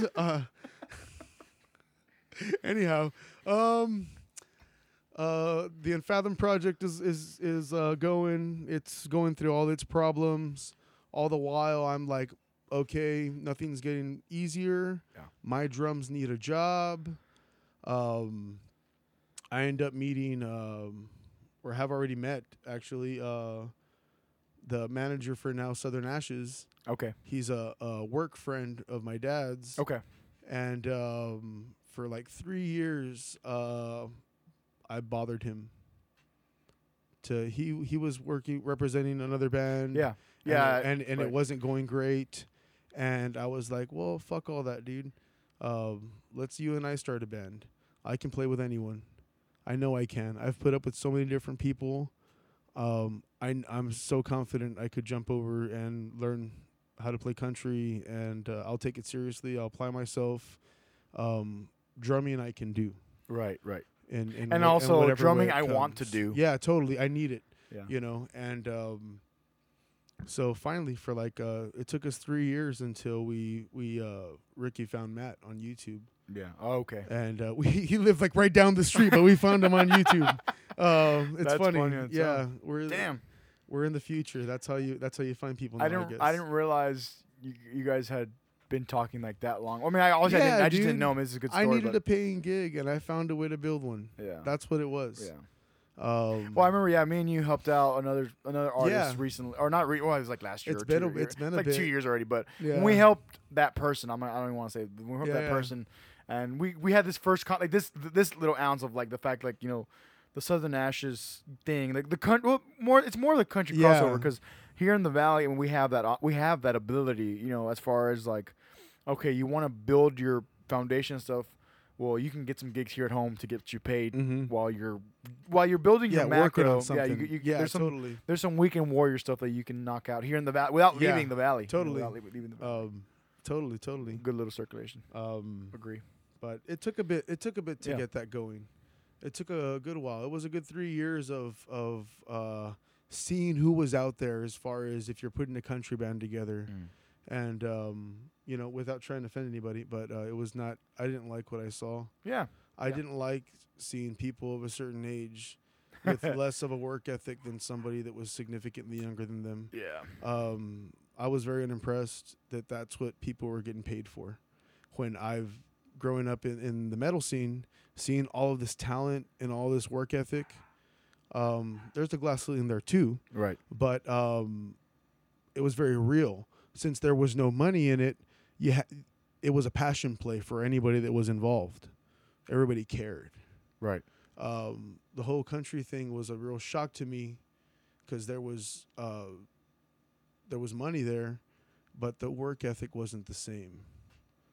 It's one of it was a weird opposite kind of contrast. That's what it is. It made me feel so hopeless. I was just like, oh no. Well, it's How can this be the way that it is? Right. But it was a shock. Yeah, it's one of those things. It's what I mean. I got this from Adam Robinson, but you think so. You have A, B, C, or D or E, Mhm. right? And you know that A through C is for sure not. You have D or E. You think it's D, but it's actually E for like a whole variable that you didn't even know about. Yeah, and it changes everything. Yeah. So with that, the opposite is true, and it's like and my then tie into that is like the fact like it's almost a type. I don't know if greed is the right word, but it's a type of Money just attracts the worst kind of people. That's as simple as that. And it the brings out work the ethic, evil the work on ethic purpose. wasn't what I was expecting, and all around, there's a lot of bare minimum being acceptable for a lot of people. Right. And now we're not saying money shouldn't be a factor. No, But when it affects way. work ethic oh, totally. and when people kind of leech off of like others Yeah, and dude, stuff like that, you know. And then because one thing that pisses me off is like the quality of work. Exactly. You know, and which is what you're talking about because it's like, Exactly. you know, we'll see something, and I say we, me and my friends that we Mhm. go out and whatever, but we'll watch, and it's like, I can't believe they got hired for this. Yeah. And I don't care that they got paid more than us, but we're gonna give you like the better product. And the thing is like, and not even to get not even to drive into politics, like not even to bring Yeah. that fact. That's a whole different factor on its own. Yeah. But Yeah. We're just to definitely leave tiptoeing. on the monetary, just to leave the monetary in focus is like, Jesus Christ, I can't believe you're willing to pay $1,000 Yeah. for that. You know, like what the fuck? You know, Yeah, dude, that's what I say. It's like, and I'm over it, like emotionally over it. Yeah. But it's the premise of like, man, I can't believe you want that. That's as good as you want. That. And when there's like and talent that not only us. I'm not saying our band. I'm saying like there's talent. Period. Yeah, That is totally. worth my dollar. Now there's my perspective. There's a perspective thing there, obviously. You know, Totally. that's where I bring in my perspective. It's like, man, there's so much talent that I'll pay. Dude, actually, so this. Sorry, quick side tangent, but Let's do it. but I was at a was it a Christmas party?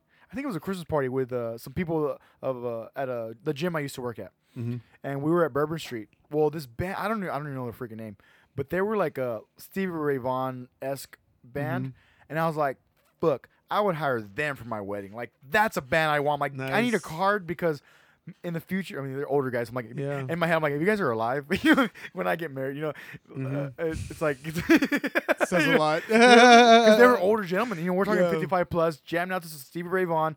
The guitarist was Totally. killing it. He could fucking sing. The piano player / bass player could sing too. They all gave a shit. And yeah, I'm like, they're Yeah. rocking. I'm like, they're a band that I would hire. yeah. Like I will pay them $1,000 to do this 1.5-hour gig. You know, I wouldn't even ask them to do a 3-hour gig. No, 1.5 hour. Give me your best 1.5 hour, and I'll give you and $1,000. I'm just throwing numbers out there. Those aren't real figures that we work with. They're sometimes it's more, sometimes it's less. Yeah. But going back to like the quality of work, it's like I see them like, yes, Totally. they're gonna show up on time. They're gonna get their work done, and they're gonna get compensated for the work. The whole business plan or whatever of building what ended up being Southern Ashes at the time was Ricky had all this ability to book and connections and and I know bands. I know about band dynamic. I know what it takes for people to work together. Yeah. I've seen people think they could work with somebody, and I already was like, no, dude, you can't for these reasons. Look at it. It's simple. For me, that's always been simple. So that was kind of what we were gonna do. I was gonna create a standard, and he was gonna help me find people that could live up to it. Yeah. Right off the bat, coming into it, I was like, I don't even want any of the kind of older generation involved in the first place. I could go join one of those bands maybe. if I practiced, potentially, Just learn the but repertoire. I'd rather build something. If we're building something, then let's build it on purpose, and let's try to avoid some of the already flaws I can see. And we didn't get to do that, and I'm glad too, because then we wouldn't have had Ruby. Ruby's fucking awesome. Yeah. So there was even a compromise that was worth it. Yeah. Which is good because it wasn't as hopeless as it seemed coming into it. There was some And I have met a lot of dudes in the country scene that I have a lot of respect for. Yeah, absolutely. And I'm like, okay, cool, that's badass. It seemed a lot darker at first. Right. It was like, what? Totally. Like, really? Yeah, Like, yeah. Because you're new. Yeah, So you're yeah. like, So I mean, there's- I'm like an outsider. Yeah. Coming in. My only in is that I'm a musician. I know Yeah. music. And we all relate on that level. So it was a way in. And then I've always said it. Drums is an all access pass in music. Yeah. There's. It can. It can be. It's like potential knowledge. Well, it depends. If you're just like, well, I only want to play thrash. that's what I'm saying. So you're it's closing potentially- yourself off. Yeah, exactly. If You're you right. don't use the all access pass, that's your deal. Yeah. But that's totally what it is. Yeah. That's That's exactly what, because a lot of people are like, oh, knowledge is power, and it's like the Mhm. new definition is actually knowledge is potential power.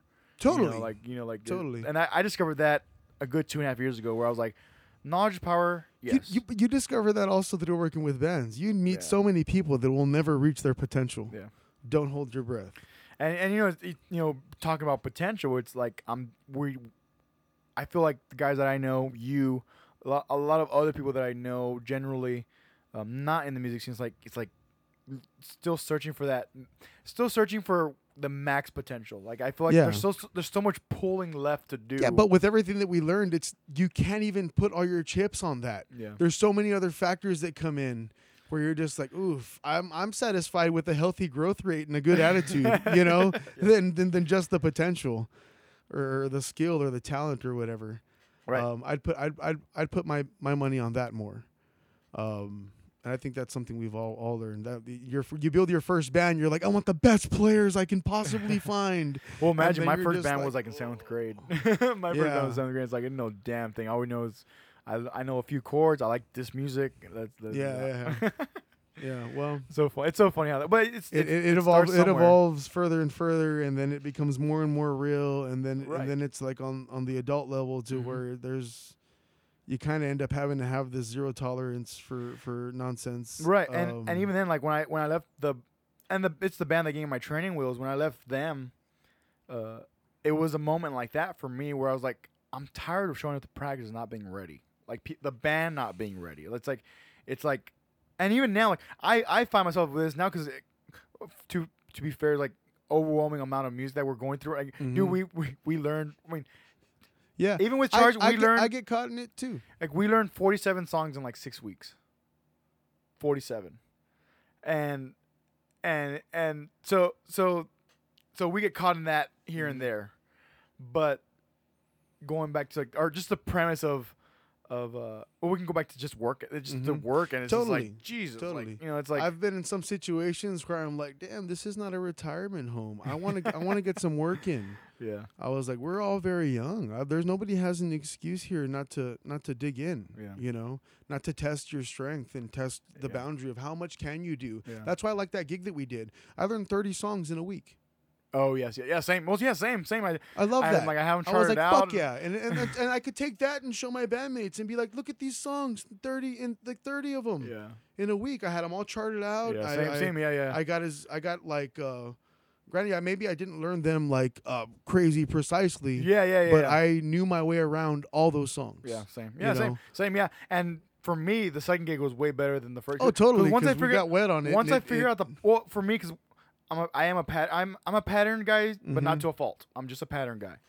And once I figured out the pattern of all like these, especially like those alternative songs, like Yeah. I've never played that genre before, or whatever. No, but you just grew up hearing it here and there. And it's like, Yeah. oh, I figured out the pattern scale wise, and I'm like, okay, I'm just gonna stay Okay. here. The Stay in formula, I'm gonna yeah. stay in my lane. I'll stay in my lane for these 3 hours, 2.5 Cruise hours, it, whatever we yeah. played, and that's it. Yeah. Whatever. And you know, the interesting thing is like, you know, that person I think a lot about it when I think about leadership and like how to communicate with people. Mm-hmm. It's interesting how, and it's funny because now there's a dynamic of I and we. Mm-hmm. So, you know, a lot of people are like, oh, I'm trying to do the best for this band. I'm trying to do this. I'm trying to do that for the best of everybody. Yeah. It's like, man, there's a we here. Everybody wants what's best for the band, and everybody thinks they know what's best for the band. Right. Yeah. So then there's a we. Well, now people are subbing we for I. So we need to do this. We need to do that. Wait, is that what you want to do? Is that what the band really needs? There's a macro here. Is we appropriate, or is this what you're saying? And you use we because you think that it's a team thing. Mhm. But if your team's not behind you, Well, we can become I through disappointment. Yeah. Also, I've seen that. fair enough. Also, Yeah. There's people that don't wait for the situation to start doing the Or I even thing, unfold. and it'll just happen. But it can be, and that's just where I don't know. There's a big lessons I've learned. The number one lesson I've learned that keeps getting thrown in my face is acceptance. Mm. You cannot control any other person. Yeah. Yeah. That's The best thing you can do is be as honest as possible and make somebody feel comfortable enough to be honest with you Yeah. so you can see if your goals match. So you can Yeah. see if you have the right things in common to start pursuing something. And see, that's where I bring in like potential and like still scavenging through that. Like even when I had a conversation with Gonzo maybe like 3 weeks ago now. I don't think it was quite a month, but we went out that night and we ended up at Whataburger. So it was one of those nights, right? Yeah. So it was like, okay, let's go to Whataburger, sober up a little bit and whatever. But I told him like, man, I'm still studying too. Like you're studying for like he likes the EMS thing and he's filtering through like the EMS and like music because they both create they don't create him. They both are part of him. Like there's something about being in the service industry like that, and then being a service of entertainment. Because both. There's it's definitely service. a contrast that's happening. The macro within service, him. one's entertainment, one's healthcare, right? Mm-hmm. But it's like learning and trying to find that potential. It's like, dude, like it's okay to feel. At least I'm giving him that okay. I'm telling him like, dude, like you're good. Mm-hmm. We're fucking 26 years old, dude. Like, if you want to be settled by 30, you're already 30, right? So I'm just saying if you want, like for us, we have 4 years, and there's a macro to this too that I don't want to get off this tangent. Mm-hmm. But if you want to be settled by 30, then you need to filter through the depths of these things so you can actually be there when you're 30. Yeah. Because if you don't filter it takes through a lot them, of honesty too. if you don't filter through them, then you won't know, and then we're gonna be when you're 30, and you may not be content. Now, I'm not saying you should be fully content. That's an issue that I'm dealing with now. Is being fully content, and my definitions of success. But it's like there's potential, there's growth. It's like and for me, because my macro and the macro that I bring to this podcast all the time is balance. It's to be in motion. I need to be in motion, but maybe find your balance. Yeah, to sustain and not be so reliant on one day. Yeah. Yeah. And going back to like the teamwork and like knowing people that work well with people and knowing people that like, man, like there's some work there. Mm-hmm. But the general consensus I think that we have right now is like, what Jocko calls building relationships. Mm-hmm. How do you become successful with a boss that doesn't like you, quote unquote? Well, you get on their good side. Yeah, I don't know. I dig in, dude. Being in bands with people, all I think is I'm going to be working with these people. I need to know as much about them as I can so I can operate around them. And at least figure out if you want to be there or not. Well, totally. Well, yeah, there's definitely that. There's that. Yeah. And then there's just you go down your checklist, Can I be here? Yeah, okay, cool. I need to know all these different people. I need to know where their boundaries are, what their sense of humor is like, how much respect do they need, how much space do they need, all that. Right. So that I don't end up in a situation I don't like by accident. Yeah.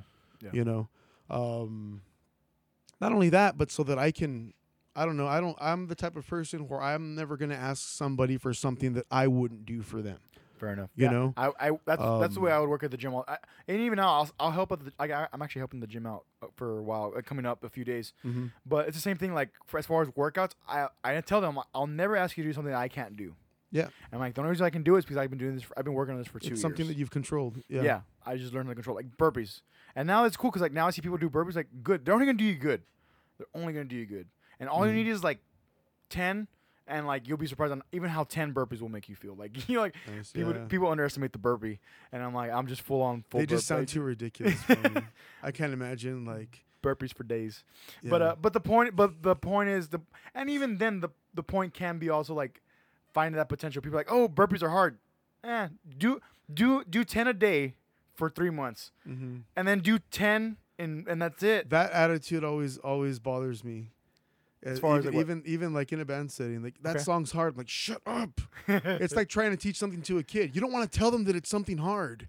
You just want them to try. Yeah, at least. And I hate it. See, that's our issue because of the sheltering. I see people that are adults that are doing that to themselves. And I'm like, stop it. I don't know if you're lazy. I don't know if you've got something in you that you hold yourself back. Right. But just try first. Yeah. Before you start saying you don't even know your own strength, you just already assume you can't do it. So like the macro can be the macro for this conversation can be potential because of that. Because that's been the issue with the millennials and sheltering. Now we can go to a bigger macro of like millennials, and I see a bunch of people giving shit to millennials. Like, well, I'm a millennial, but I'm not that person. Mm-hmm. I'm like, you can't even put me in the same category as like some other millennials. I always steer away from the entire conversation. I really do because the whole millennial thing. Remember, like we went over last time, where I try on purposely not to see age in the people. There are obviously going to be some things where you can't avoid, like we said, but but I don't like that kind of labeling on Yeah, people. right. I really just see it as another division to throw in between people. Yeah. The whole millennial Fair thing. enough, Right yeah. now, everybody's ragging on millennials. I'm not interested. I don't know a lot about it. I don't really know where I stand on it. Yeah. I don't care. If I were a millennial, I wouldn't be like, oh, I'm a millennial. I'm like, no, dude, that's a fucking, go fucking tattoo it in your fucking forehead. Why don't you? Right. I was like, that's already just, what are you doing? Yeah, and it's funny because my initial thought and going into creating this podcast was like I know what millennials people like. I know what millennials people are talking about. Mm-hmm. I'm like I know some better millennials that people aren't talking about. Well, yeah, it's all one-sided. Anything that's being shown to you is being shown with motive. Right. So You know, so with all yeah. that, right? So then like we start. So then I start So the I podcast. just check out. Right. So then I start the podcast and going, and now we're here. It's like because there's some badass people that other people don't know have a fucking clue. Totally, yeah. And that's what started off as. Now what it is, going past episode 28, week 28, is where now it's like I'm now in that seat with you. I'm in the same, at least in the same bus as Yeah. you, where it's like that doesn't even matter. There's some irrelevant. cool It's a stuff. distraction. Yeah. Yeah. It's irrelevant. Irrelevant is a better Yeah. word. It's because it's still a distraction because it's still out there. Yeah. We still have to communicate with people. You know what I mean? Yeah, It's still out totally. there. And even when I'm at jiu-jitsu, like it just comes up. And okay, I can deal though. Mm-hmm. I'm like, listen to my podcast. I'm like, you think everybody's full of shit? Listen to all 61 episodes of my podcast. And criticize the beginning and then start actually listening. Pay attention to the growth, yeah. And it's like, That's cool. but anyways, I don't even know how we discussed. Well, the biggest thing is just potential, but let's trace back to the calendar here. Let's trace back. So 22, so I'm trying to think of 2012, the world didn't end. And you had this Longs band, then you helped create Southern Ashes. Yeah. That was already what, 3? You guys are 3 years ago? 4 Yeah, years ago? that was 3 years before we even found Matt. Before the name even came up. Okay. That was just all footwork. Just a project. Like, it was just the legwork. Let's create a country band with this. Yeah, 'cause, it was the removing of obstacles so that it could finally start happening.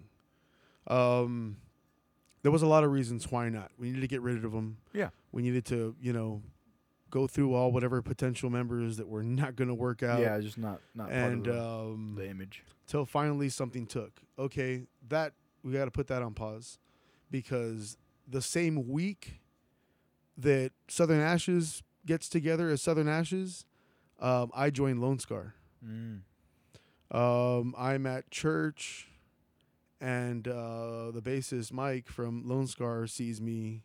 He notices I'm wearing an Amon Amarth shirt and the drumstick necklace. Okay. And he approaches me after mass, and he's like, "Hey man, do you play drums?" And I was like, "Yeah, what's going on?" And he starts telling me about his band, Lone Scar, and then I didn't realize it till later on, but I had seen them, and I paid attention because they were a metal band from Weslaco, and they reminded me a lot of my first band. Okay. So already there was that connection, and I was like, "Well, they're pretty cool." And then I didn't hear about it again, and then some time goes by, and my buddy VC actually did recommend. And I totally blew it off. I guess I was busy, distracted. Yeah. He had recommended. He was telling me that they were looking for a drummer, and I guess it kind of fell through the cracks on my focus. Yeah, wherever you're at that And moment. actually, in that time, I'm working for. Okay, I was working. I quit that one job with the call center. I did the janitor thing. I had already worked delivery for the salons and barbers and whatnot, and then I took a quick job with an electric contractor that they would wire up buildings. Okay. We did a school in Las Milpas. Okay. I was one of the dudes that would go and like bend all the pipes and get them ready and do all that sort of deal. So I was on a work site with a bunch of dudes. Yeah, and did that for a bit, and then I got introduced to another acquaintance of my dad that ended up being an important mentor to me. Where I started welding for him. He was a contractor, and we would build steel frame buildings. Okay. From the ground up, from the foundation. That was probably my favorite job and the hardest job. Yeah. It was really dangerous. I was walking on tall buildings and building shit. It was What was that? it was metal as fuck. It was cool. It couldn't get any more metal No, than that. it was so cool, and just the work ethic that I got from all the people I work with. The dude had a bunch of illegals working for him. Okay. Yeah. That was probably the most important workplaces I have were with illegals. The work ethic was through the roof. There was no excuses. Yeah, ever. You were a lazy piece of shit if we didn't get things done. And it was worth it. And we took so much pride in our work. It was beautiful. It was awesome. I never felt more human than when I was doing that. Yeah. There was an artistic side of me that was hurting. And I wasn't well balanced, so I couldn't always appreciate it. But I learned so much from my boss at that time. Good. I got to That's see good. this guy sit down with all the work in the Valley it's decided who gets what jobs. Yeah, and yeah. who gets what Right. contracts. Yeah. Yep. There's a fucking breakfast at a taqueria on Sunday mornings, and these guys all sit down at the table and talk shit and divide up the work. It's the compadre system. That's what the Valley is. Yeah. Yeah. And Because you see a lot of Cantu and out there. I you got see to a lot of other totally. people. This It's is like, these guys are all in cahoots. There's a system in notice. play. Yeah. Absolutely. I and loved when I anyhow, figured that out. I got Yeah. to see this guy sit down at a table, talk a bunch of bullshit. It was all like, this is where I learned everyone's 12 years old. Okay. Everyone is just making it up. That's what being an entrepreneur means. You're making it up. You're make believe, and you have the most hardcore poker face that people believe you. And it's not until you actually produce a product that it's confirmed, and then you build a reputation, and it snowballs. Yeah. That's fair enough. But it all That's is fair enough. built on a lie, essentially. At the beginning, I feel like that. Yeah. it's a promise that is either going to be empty or not, and it's going to define you. But anyhow, Right. I learned so much there. Right. And just another quick side tangent was Yeah. like, as far as like realizing, because one thing that I heard someone tell me recently, this was probably about a month ago now, because it was around Borderfest time.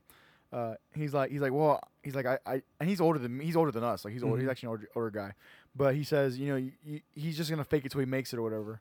And so hold on. So my contrary is like, it's interesting that I heard people say that, and I hear people say that a lot. I'm like, I could never do that. I'm like, it has nothing to do with work ethic or discipline. I wouldn't make it. I'd fail if I didn't work and I didn't put in the hours. Now this is just a me thing. It's just a me thing. I get that too, because it's the way that it's worded. The word Right. fake is that what you don't like, because Right. that's what I don't like Maybe, in yeah. it either. Fair enough. It's more.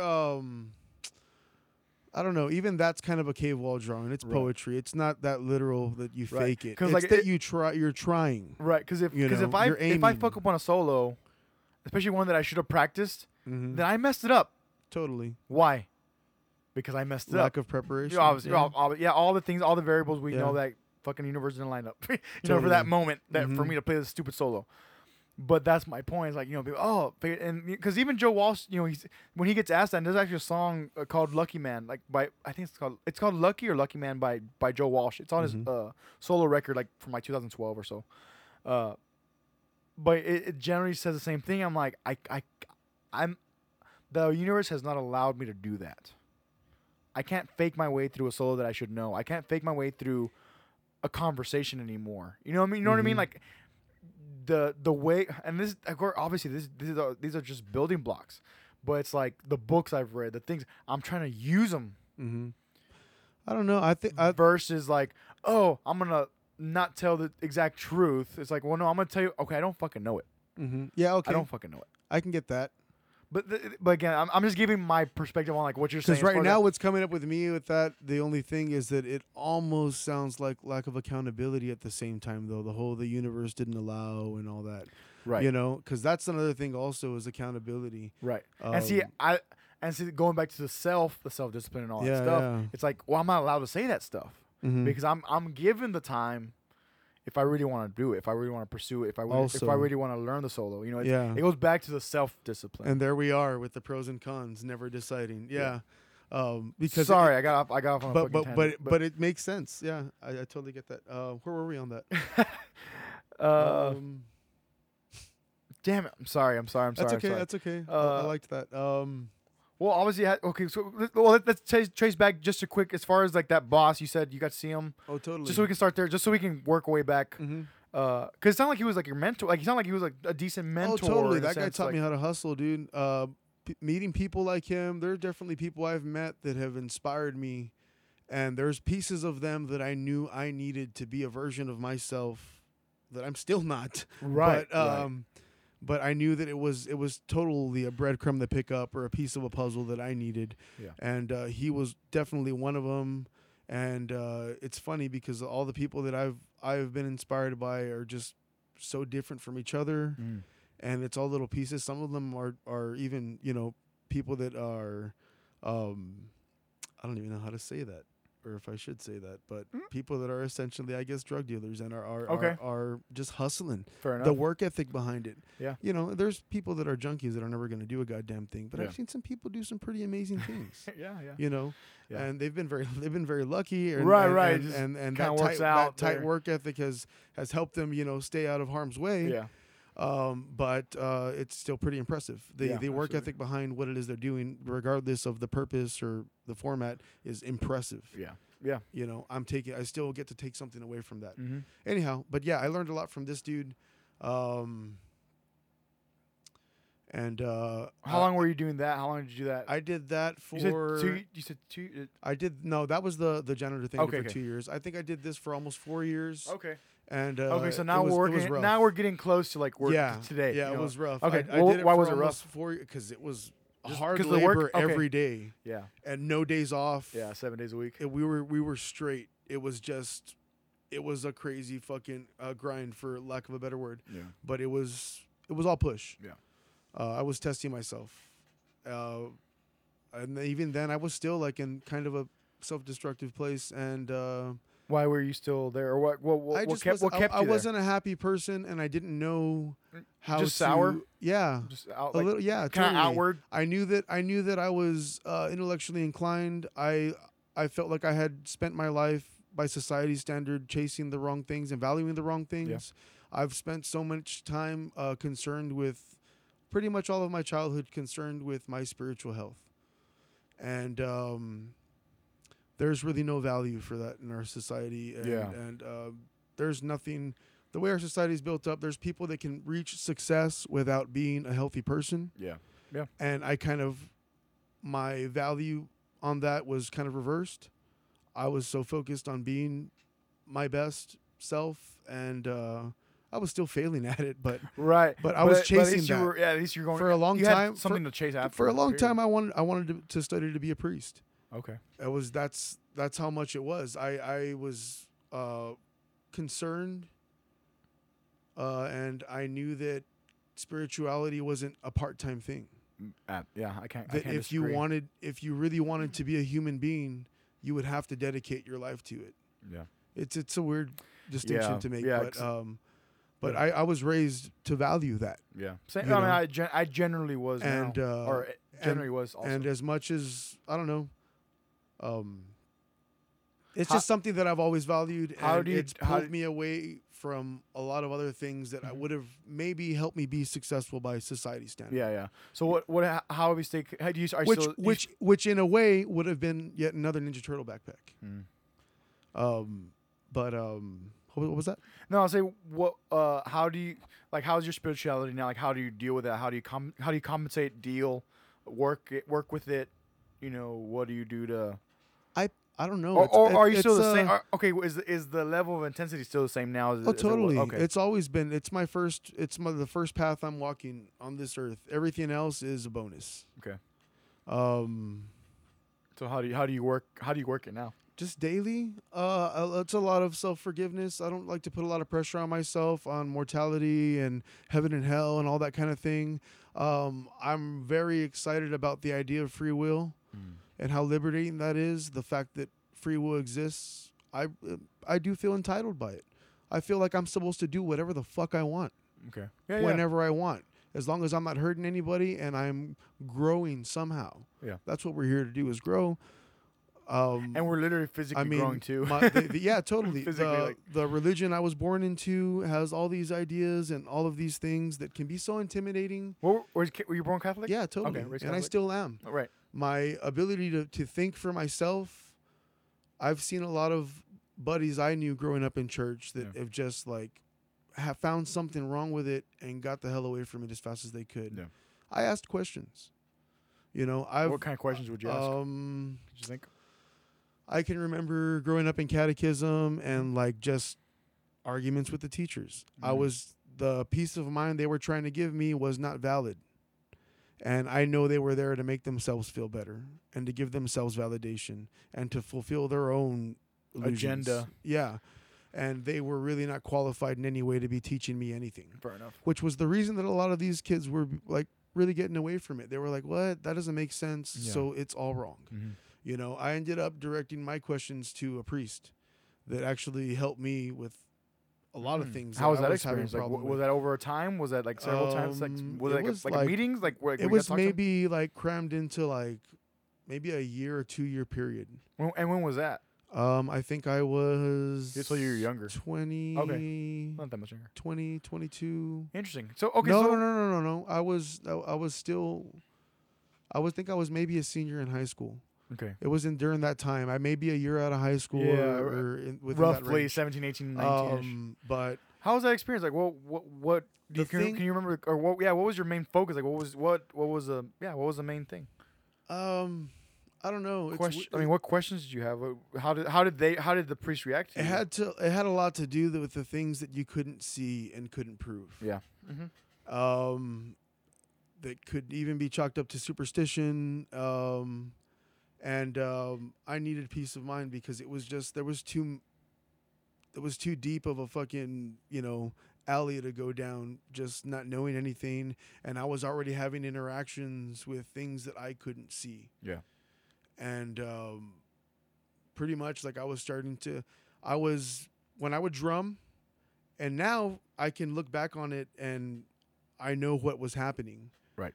But at the time there was this raw force. I was drumming, and I would get to. There was always a big part of my practice where I improvise for as long as I can, and you kind of fall into the pocket after you're gonna run out of bad things to play, and you're gonna have fun. It's gonna be monotonous, so it's gonna be this state of almost meditation or hypnosis that occurs. Yeah. And you're really, really just feeling, you're grasping, you're a conduit for whatever it is that you're channeling, and you almost can't play a bad note. Yeah. It's a very special place to get to that not a lot of musicians I know have been there. Mm-hmm. And it's a state of euphoria even. And I would get to that state drumming. It was very intimate, my own personal practice. And I was starting to like hear voices and shit, and I didn't know what was happening. Yeah. Things were trying to communicate with me, and I was freaking out. There was like these inaudible voices that I was hearing, and outside of the practice space, even like I was starting to hear. I would hear like I feel like breath on my neck, and I heard something call my name. Right. And I don't know. I've always had that kind of intuitive ability. Yeah. And that made me question, it's an ability. What if a human being is a Swiss Army knife, what is all on it? Right. That's a great question. What are the capabilities? I want to know what my birthright is as a human being. Mm-hmm. And that opened like a Pandora's box with my spirituality, and a new level of honesty that came from being taken out of my element and out of my comfort zone. Yeah. Because that scared me. Yeah. Yeah. We kind of bring up a comfort zone every once in a while as far as like I started off this episode with that generally. Totally. It's like, how do you do that? Yeah. The comedian inside of you comes out and like you that scared me, and I knew I knew it was real. Yeah. I knew I wasn't crazy, and I had questions. And, what were some questions? And I wanted to know about those things. What do they want from me? Okay. What is the interaction? Do I really have any reason to be afraid? Yeah. I don't like fear. I don't like to feel that. So I want to understand it. I was trying to even maybe approach it, in more of a scientific method. I wanted to be real with it, and I wanted to be honest and try to figure something out that would give me peace of mind. Right. Anyhow, there was this one priest that I met that did end up talking to me. Nice. And how many did you go through before he got to him? Was it a few? Was it quite a few? Was it multiple? And like I ended up offending them. Yeah. I ended up offending them, and they were not comfortable with that conversation at all.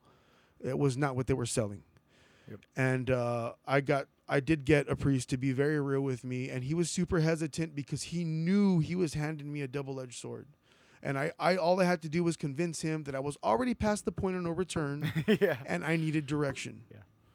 Oh, this is who I am. It's a part of who I am, and you owe me this. You are a resource that I'm entitled to. Yeah. I've grown up having to listen to all these rules and having to do stuff, but if I'm a Catholic and it's the biggest religions in the world, where are the resources? Where's the library for me to learn at? Right. Where's all this? We had an army at one time. Yeah. Right. What's going on? You owe me information, not this poem you've told me since I was a kid.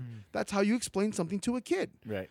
How are you going to satisfy an adolescent or someone that's becoming an adult?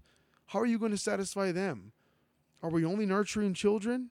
Are we not teaching adults? Or continuing? Yeah, continuing as adults. Because I stopped, as far as catechism, I stopped learning in the first grade. Yeah, is it supposed? And then another question can be: Is it supposed to stop when you turn to adulthood? Well, it kind of reveals it as a system of control. Yeah, it's not meant for spiritual enlightenment. It's meant to get you to shut up and go to work. Because the fact is, if I was really following that religion, I could not get up and go to work for a society that does not accept my God. Right. Continue. If that's really where we're going, if you want to make me feel fear for my soul, my eternal soul, and you want to get me to take it seriously, well, guess what? You just fucked up, because now I care. Yeah. Right? I care enough. Yeah. Totally. And it's funny because I actually. So now you owe me the answers. Yeah. And I had a similar conversation with a priest about a year ago. And luckily I had one, and he agreed to just kind of converse, because he had some questions. Because I became a godparent twice, so I had to take some of these classes, and it was kind of the same thing. So I'm on my third godchild. Right. So and because he brings up one of the things he brought up was okay, a child is not born, it's stillborn, right, or something like that. Do they go to hell? And I'm like, well, if you're telling me, right, exactly. So I'm like, if you're telling me that the rule is if you don't get baptized, you go to hell.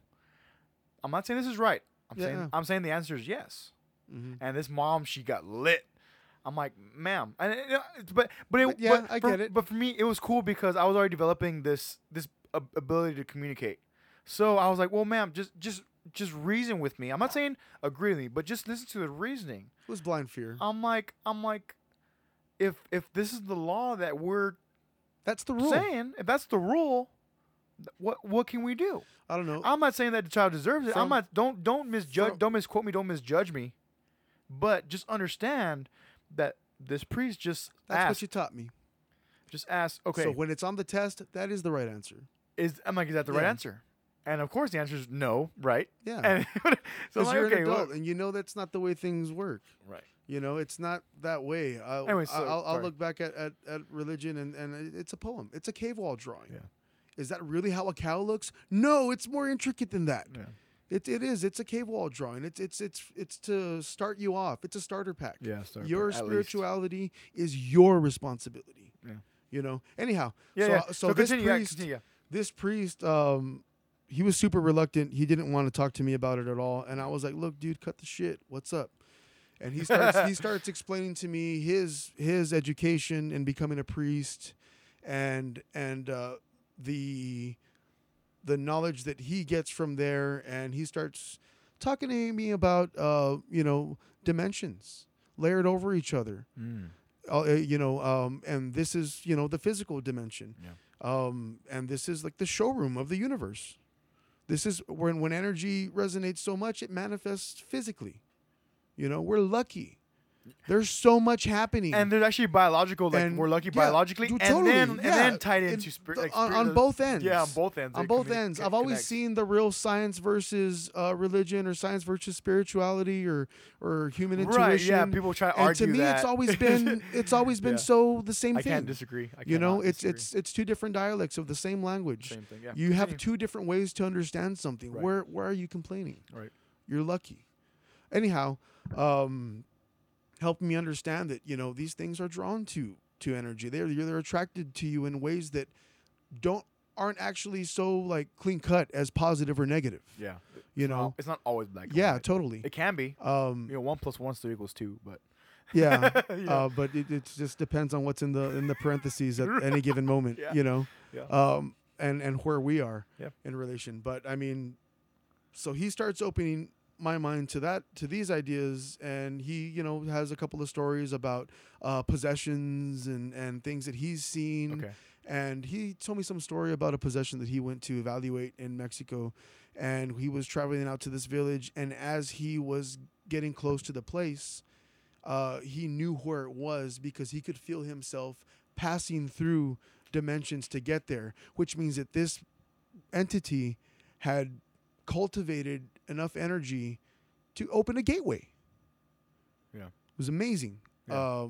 So whatever it is, Yeah, you know, whatever and that even may this, be. even this is, you know, not everybody can hear that. Yeah. Yeah. Yeah. You know, but it made me feel.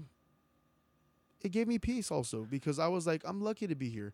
I mean, if something wants to interact with me, it's attracted to me, not the other way around. I have the high ground here. Yeah. Yeah. I'm achieving physical life right now. Yeah. You know, I feel so empowered by that.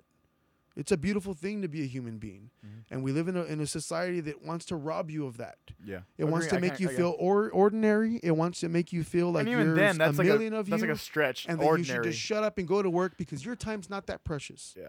It's like, no, sorry, that's false. Yeah, but totally. Yeah. When I've learned more looking inward than I have in any classroom anywhere else. Yeah. The only thing that's ever trumped that is when I do something with a team of people, and together we do something greater than ourselves. Yeah. Something I couldn't do alone. Yeah. That's the only time I want to step outside of myself for something real like Yeah. that. Absolutely. That's why, hence, you know, the bands. You know, that's music is what I do. I Yeah, love to play drums, and that's where I go for that type of real interaction. And it is. It's been you've Yeah. over we've the played time you've known me. 2 years. Yeah. I've vented so much shit to you. Yeah. And has it not been like just this psycho fucking novella of bullshit Yeah. that's like based Yeah. on like passion and emotional commitment and just caring. Yeah. Yeah. It's a weird thing, but Yeah, because it's even one of those things where I say, you know, what do you give a damn about? Not what do you care about. No, Mhm. what do you give a damn? Where you can clench your fist and be like, yes. what are you hanging on to? Yes, like Yeah. what do you have in the grasp of your hands that you're gonna hold on tight? You're not gonna let go, and you're not gonna let go. It doesn't matter what the pain may be, mentally, psychologically, Yeah. physically. I mean, You know, you're gonna totally. You're gonna Aside from who I am as a person, drumming is the one thing I've hung on to the entire time. That's interesting. Totally. Everything else I've left. Everything else is not been as worth it. Interesting. You know, and one macro that I've discovered about myself, and this has come in the past 6 months that I've been really like, just for sure. Like I got even deeper in December because we took December off. Mm-hmm. And in taking that month off, like I was able to do a lot of like my goal originally was to journal and like just put everything on paper. Well, it just didn't work out like that because I went to Nashville, then I came back, and I was with family. Then by the time school was out, so then I'm with my cousins because they're especially my cousin that I take care of every once in a while. I even had him on the podcast before, Mm-hmm. but you know, get to spend time with them, and then like the whole family thing, and like, but going through that deep work, it's like. It's trying to uncover that. Mm-hmm. Trying to uncover what the fuck, you know? Yeah, what am I? It's like Totally, yeah. where is this? What is this? What does this mean? What you know? It's kind of insane. Kind Totally. Of. I don't know. Kinda I think crazy. that's kind of. I think that's what any artist is chasing. Yeah, because this is what sorry I lost Mhm. the moment that I was gonna say. So what I was gonna say was to tie this in, it was like for me, my macro is music. Mhm. Like, it's not guitar playing. It's not playing an instrument. It's the way, it's the music that moves me, and it has moved me. Cause like, dude, the other day, and this just to, I was making like a new playlist of like just everything that has encompassed my 26 years of living, right? Mhm. And so I started okay, I was born 1991. What was I listening to? What was my earliest memory of music, right? So Yeah. going from a conversation, but then it's like, well, if music is my macro, not so much instrument playing, but just music. It's like, what was I listening to back then? I'm like, well, Intocable, like Selena, like some of these, and I'm listening. So I listened for like an hour. I listened to like just Intocable, Selena, like David Lee Garza, like a bunch of these 90s people, right? And I'm like, fucking dude, like the romance in those songs, like the lyric. We're talking about lyric, right? So Yeah. so like I'm like, and so tying in lyric, tying in music within what I just have in the beginning, what I had at the beginning of this episode with the Tim Ferriss podcast, the doctor, saying how it kind of starts with the womb, and like that's like that physiology plus psychology, and regardless of if I have memory of it, well, whatever my family was playing of music, well, it's there for me, and that's for whatever reason, that's what's been my macro that's been standing out for the past 26 years, or at least that's my conclusion. Wow. And so it's like music's my maneuver, and that's one thing that I talked to my parents recently about. It's like, the music doesn't go anywhere for me. It doesn't stop. It doesn't stop, and I like sometimes I literally I have to stop the physical playing of like on an MP3, like whether it's my phone or my headphones. I have to have silence sometimes. Yeah. Because if I don't do that for an hour a day, it's going 24 hours a day, for me. Yeah. So it's interesting, like or at least I'll tie in like that, like your drumming, where it doesn't, like that's been your most consistent thing. Yeah. Is like, for me it's the concept of music and it being the universal language. Yeah, totally. Because I can listen, dude. I'll listen to from like Tchaikovsky and Dmitri Kabeletsky and Chopin and like those guys, especially Chopin. Like Chopin, there's a lot of his music playing the movie The Pianist. Oh, okay, yeah. That guy who ended up getting free, but his favorite composer was Chopin. Well, that lady Frederick fucking Chopin. I always have to say Tombstone. right. So, but like if you listen to, like, it's, to me, it's because he has a lot of his like overtures and stuff are like in minor keys, but it's minor keys are supposed to be like depressing and like really off key. Obviously, they're minor keys, and they're not major keys, happy and blissful, right? Yeah.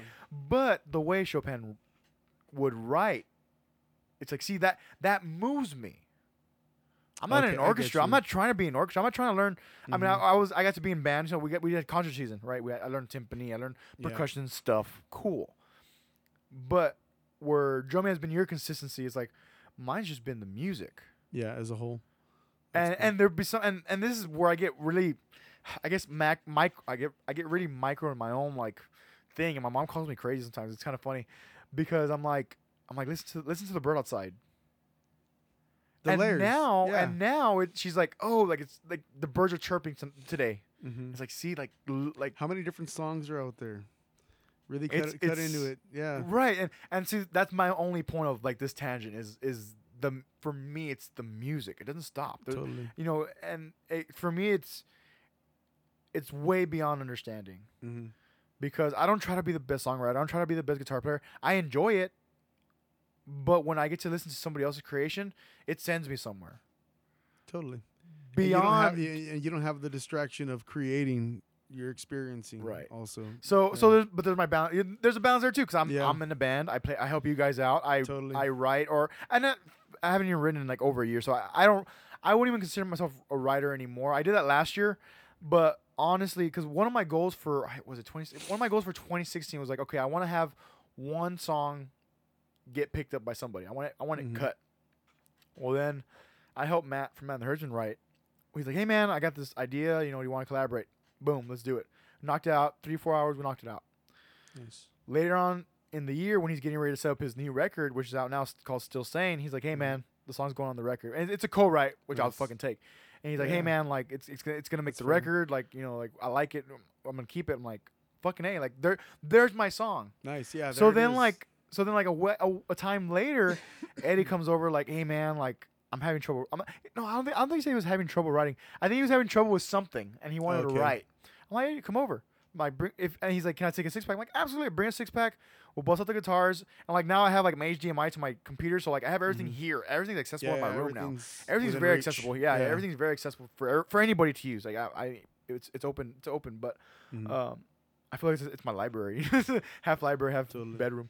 But anyways, so then we wrote that song, and then he finished the edit the next day, and he's like, hey man, this is what I'm thinking. He's like, what do you think? I'm like, I think it's good. I think I helped him get to where he wanted to go. Okay. And so then he's like, hey Mission man. accomplished. So then like a time later, he's like, hey man, I think I'm gonna put this song in the record. I was like, fucking A, Nice, yeah. like this goes beyond my my Yeah. even goal. My goal of like, okay, I want to have one good cut this year. hmm But with that, it's like it then allows me to scavenger my own potential, because like, okay, I've had 2 songs, 2 cuts. you can test it. Yeah. Now, like, where people are like, well, why don't you want to write a better song? It's like, well, it's not that I couldn't or I should. It's not that I shouldn't. I'm not saying what I'm doing is right. hmm What I'm saying is like, well, the Swiss Army knife. Yeah. Like, well, come on. Like, why are we gonna stop here? Why are we gonna I'm stop? exploring. It's like, Yeah. don't tie me down. Well, that's it too. Yeah, goals shouldn't be restricting. If you reach a goal, then you just knock it out. You keep going. Yeah, totally. You know, Don't take the it's a day funny off thing. just because it. Yeah. Yeah, it's like so, and like and then leading to 2016 when I lost the weight, and using 2017 trying to keep it off, because it's one thing, like it's very easy when I was motivated, like, oh, I found a system that I think will work because I trust this person, so Yeah. it worked. Okay, now keep it off. Since then I've gained 12 pounds. Yeah. When people are like, oh, you still look good, I'm like, yeah, but I've gained 12 pounds. Yeah. There's something that you are trying to maintain. Right, and Yeah. that's the hard part, because everybody's like, oh, everybody wants to go on a diet, but the maintenance. That's the one thing It's hard, I've and it's not always easy. been conscious of. I'm like, I'm not gonna do that the rest of my life. Yeah. I need to understand my body somehow Yeah.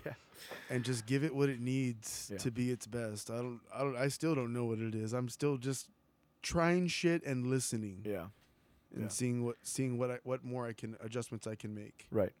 Yeah, it's super. But anyways, going back to like the macros, it seems like Mm-hmm. that kind of like just move you, and what you're adamant to do is like, well, if there's something, and that's why like now I'm so open-minded both.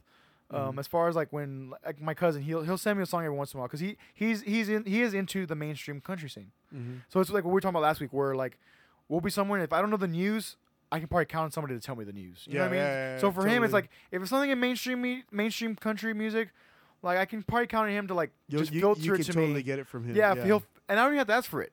Mhm. It'll just, hey man, check out this song. I Through like it. interaction, Yeah, yeah. just through interaction. It's like, hey man, check out this song. I really like it. I'm like, let me see. And then I'll then of course presumptuously judge it because it's mainstream country music. But then I get over it, because then you get that golden nugget that I'm like, oh shit, that's my new favorite mainstream country song that I would have never heard had it not been for him. It's the epitome of whatever marketing strategy they're doing. Yeah, the one little thing that makes the whole song work. Yeah. And I'll say what song it is too. It's called I think it's called "Marry Me" by Thomas Rhett. It's fairly newish. I It's don't been know out if for a I've little heard while. And what gravitated me was the music video. Oh, And so I'll spoiler alert for people who haven't heard it yet. But you can pause it here and go listen for. It's short. It's like 3, because it's mainstream country music. So 3.5 minutes is your max. I mean, if you want to be Yeah. on the radio, it's got to be good. It got to be quick. And even like Eddie has to go through radio edits now, to get his stuff on the radio. It's like it's a bunch of stuff that needs to be done. yeah. Anyways, but the premise is like, the hook is she wants to get married, but she don't want to marry me. So they start off with this little boy and little girl, and this little girl's walking down the metaphorical aisle with like a bunch of stuffed animals in the room, Okay. and the little boy's looking through the window, like he's looking through like, oh, like he has her eye, but then like a football comes and like gets him, so it distracts him Okay. because he's a kid. I mean, we're talking 7, 8 years old. Life starts happening. Right. Like Yeah. he's noticed the girl, but I like sports. Like I want to go with my friends. I want to be with my friends when in Yeah. the summers, right? So then from there, I think it builds up. The football then transitions to high school football. Okay. And she's not a cheerleader, but she's in the stands, like cheering, like, oh, I forgot what his name was. It's like Ryan or something. But she's in the stands just cheering him on. She has like his support shirt or whatever, and he's the Okay. quarterback, and whatever. Alright. So then it's like, okay, cool. Like, and they have a thing, Uh-huh. but there's always that distraction. There's always a distraction Something always gets in the way. that keeps them. So Yeah. then they fast forward to like the bridal shower, but it's like a because the bridal shower's for the bride, so it's more like a wedding shower. Okay. Okay. Because what they do is like the friend who ends up not with the girl, she's getting married now to some guy. He looks like some frat guy. Like that's my stereotype that He's all I'll say. douchey. He looks like a frat guy. He's wearing like Sperry's and shit. Like All right. But anyways, so then they're getting married. So they're having like the celebration of getting married. Maybe it's like an engagement Mhm. type deal, engagement celebration, whatever.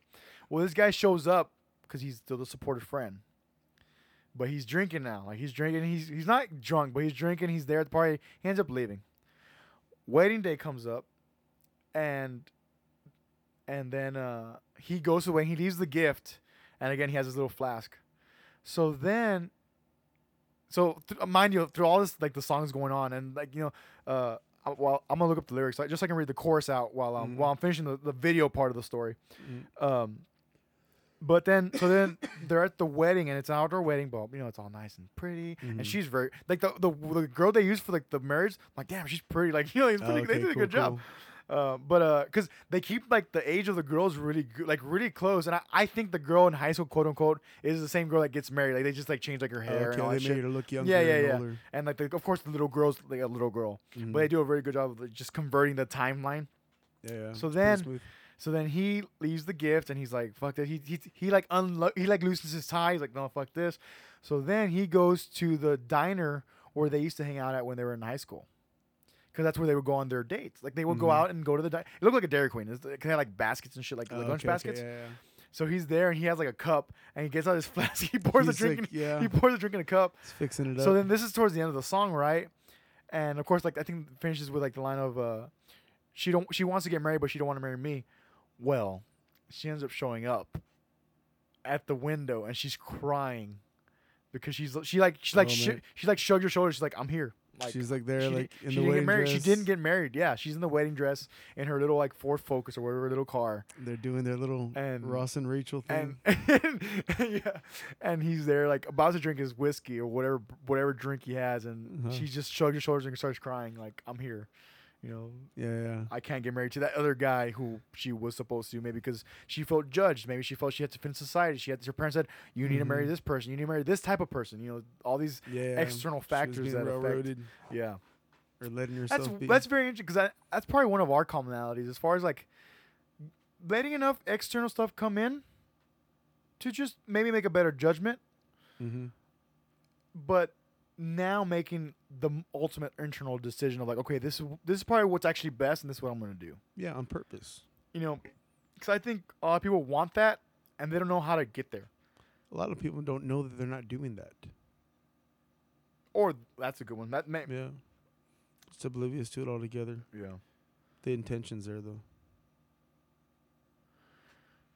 Yeah, because that's one thing that like I've said, and this is more of a recent development as far as I'm not trying to fix the world. I just want to have a good conversation. That's kind of my premise for now,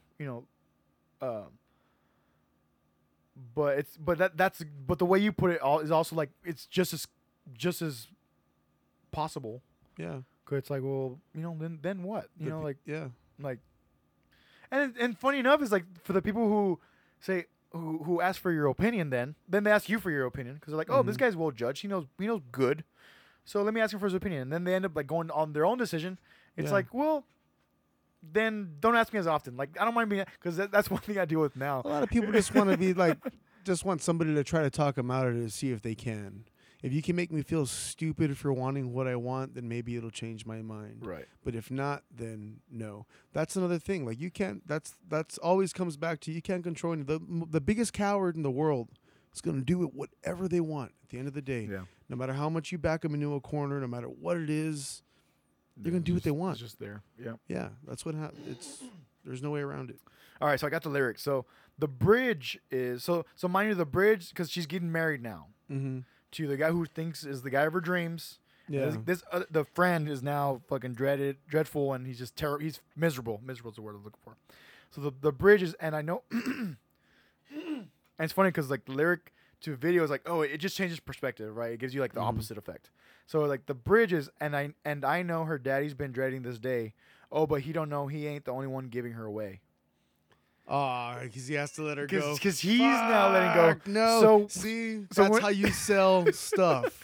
So then the bridge ending. He's now going back to this diner because he's just gonna drink and just be miserable in his own life because he never made the move. How Maybe many miserable people are there out there to connect with it? Oh, you just sold 1 billion albums. billion copies. We have 1 million streams on Spotify. Yeah. And then so then the chorus is I'll wear my black suit, black tie, hide out in the okay. So the first chorus. Let me get to the first chorus. Is it the same? Sorry, this is my fault. Okay, no, it's actually the same because the story still goes along what I just said. As far as like they grew up, he notices her, he notices the girl for the first time at 7 years old, 8 years old. Then high school, they kind of have a thing, but always have a distraction. It seemed I would say she moved to college. Like we don't know the story. Obviously, it's just a music video being interpreted by this director that says, "Oh, I want to make the video for your song." You're young and you fuck shit up. So then the chorus is, I'll wear my black suit, black tie, hide out in the back. I'll do a strong shot of whiskey straight out the flask. I'll try to make it through without crying so nobody sees. Yeah, she wants to get married, but she don't want to marry me, is the chorus. But the video, I'm like, oh shit. Like that's a good ass video. Yeah. And you know, the good videos are far and few. Because there's those cheesy ass mainstream videos. Yeah. But then there's those directors who want the mainstream guys, and they do a good video. I'm like, oh, like, and that's why it's like so. Sometimes a good video make a mediocre song good. Yeah, right. You know? And for me, because I listen to a song, I'm like, okay, this is a good love song. Let me see the video. Because you know, I'm like, well, Yeah. she wants to get married, but she don't want to marry me. I'm like, well, what kind of video would this be? Yeah, the visual representation sometimes can help it cut just a little Right. deeper. And like the one I've talked about a lot that I'll have to send you, JC, is "Here Comes Goodbye" Oh. by Rascal Flatts. Initially, I thought it was a love song because like here comes goodbye, here comes the sad times, here comes the fall of every the dread of every tear. I don't want to cry. It goes on and on. It's called here. So I thought it was the first, and I was attracted to it as soon as I heard it. I'm like, man, this is a great breakup love song. Here comes goodbye. Like, yeah, you don't want to say goodbye to, or you don't want to hear goodbye from someone you think you love. Yeah. Right. And especially because I'm a hopeless romantic in the music realm. So, like, that's just the way I work. It's just the way- heartbreak. Yeah, when you That's say why- like, oh, okay. That's yeah. why, like, I never get tired of playing Imam instead. I never get tired of playing some of these heartbreak songs. 'Cause She Ain't In It. It's a great fucking song. It's a great Yeah. song. I don't care what anybody good. says. I'll play it whenever you want. You know, Drinking Prom. I like the flow. It's a good flow song. got groove, you know, yeah. it's got a unique groove for like that music. Anyways, like Here Comes Goodbye. Well, in the video. And this is another spoiler alert. You guys can go watch Here Comes Goodbye by Rascal Flatts. Now, mind you, I get no money for this shit. This is just good shit. This is just good music that moves me. That I'm like, okay, this means something. And we still need to finish up like these last 3-4 years. Dude. We still have, Yeah, we'll get back to it. we'll get back to it. We got some time. You got some time? Cause Yeah, like, I'm okay, okay. cool. Yeah. Okay, so Here Comes Goodbye. If you listen to it, to me, it's a heartbreak song. Great. Let me see the video because like Rascal Flatts, they usually have some pretty good videos. They're pretty consistent. Especially like, have you seen What Hurts the Most? The video to that one. I want to say yes. I just don't remember it. Because that's a great ass video. That's just a good general video. Like What Hurts Most, especially because that's a good heartbreak song. That okay, the video made sense for that song. Well, Yeah. for Here Comes Goodbye, blah blah blah. Actually, I'll look up the lyrics for that. So I hate saying blah. Yeah. Blah. I hate saying blah blah blah. But so in the video, it's the mom and who would be the grandma. So it's the mom and then her mom. Okay. Well, they end up going to the cemetery. Well, the goodbye is the little her little boy and then the husband. The how can I explain this? So it's the mom and then okay, I'll say mom and grandma. Okay. They go to the gravesite and it's son and then grandpa. Oh. And the thing is in the song the little boy dies first. because in the video at the end, again, spoiler. This is a big spoiler. Like these are big spoilers because these are the ones I'm like, oh my god, like this, it's changed, it's life changing for me. Like I take it very seriously. But then the grandpa asks the little boy because they're now in the top stairs of the house that they live in. Okay. So like it's essentially their ghost. I mean, you can portray it as a ghost, right? So then the grandpa says, "What? No, yeah, is it? I think it's the grandpa that says, "What's it like?" And the little boy says, "Well, there's no more goodbyes." Oh. And the video ends. So you imagine they're crossing over. We can say. Totally, I mean, this is just general, you know. But that's another one where it's not a love song. It has was nothing a lot to do, deeper than. Yes, it has nothing to do with a relationship, love, breakup relationship. Yeah, it's you know, not that kind of goodbye. Yeah. It's a literal, like, or at least the director took it as, hey, how about we do this and not let it be a love song. Yeah, totally. Super, super intense. Wow. Yeah, I'm gonna get the lyrics right now because the lyrics is like, oh shoot, man. And I'm just gonna read the chorus. It says this: "Here comes goodbye. Here comes the last time. Here comes the start of every sleepless night. The first of every tear I'm gonna cry. Here comes the pain. Here comes me wishing things had never changed. And she was right here in my arms tonight. But here comes goodbye." I totally hear the love song there. Right. But now knowing it, it's almost giving me like almost an anxiety with the lyrics because it's like impending death. Yeah. It's like, oh, here it comes. This is it. I'm gonna die. Yeah. That's crazy. No. So no. I'm wrong. The grandpa tells the son there's no more goodbyes because the mom at the end of the video says, "Tell my son I love him." Oh. It's all coming back to me. They do a Sixth Sense at the So end. yeah. You can assume that the son just died. The grandpa's been dead. Yeah. And the mom and the grandma go to the cemetery, and then at the end, the mom's like, "Tell my son I love him," and then it's making me choke up just thinking about it's because of the video, it changed my whole perspective on what a song could mean. Yeah. And maybe this is not thinking out loud, is like maybe that's why the music is my macro, because you should maybe try to get multiple perspectives. Yeah. Before this is what it is. Yeah. Be the guy that can see other things. And Totally. and right now it's funny because like the guys I know, Eddie and Matt and these guys, they're writing really very literally right now, which is good. I think because my next thing is like if you listen to like someone like Sean McConnell who co-wrote Aim Armstead. Now Sean just writes for himself. Purely, but he talks about the evolutions of some of the songs he still plays today that he wrote 10 years ago. Because mind you, he's like 31, 32. I've seen that process in musicians that I know and work with, and I don't know, it's kind of people will hear a song and they don't really understand that person is building a writing process. Yeah. And during that time, it's like a child learning. You're a sponge. Yeah. You're so affected by everything that you're hearing. You hear a hook in a certain song. It takes, to me, and maybe this is not like an exact figure. Yeah. But if I'm in a band and if I'm with anybody, we're writing original music, I want like 30 songs. Yeah.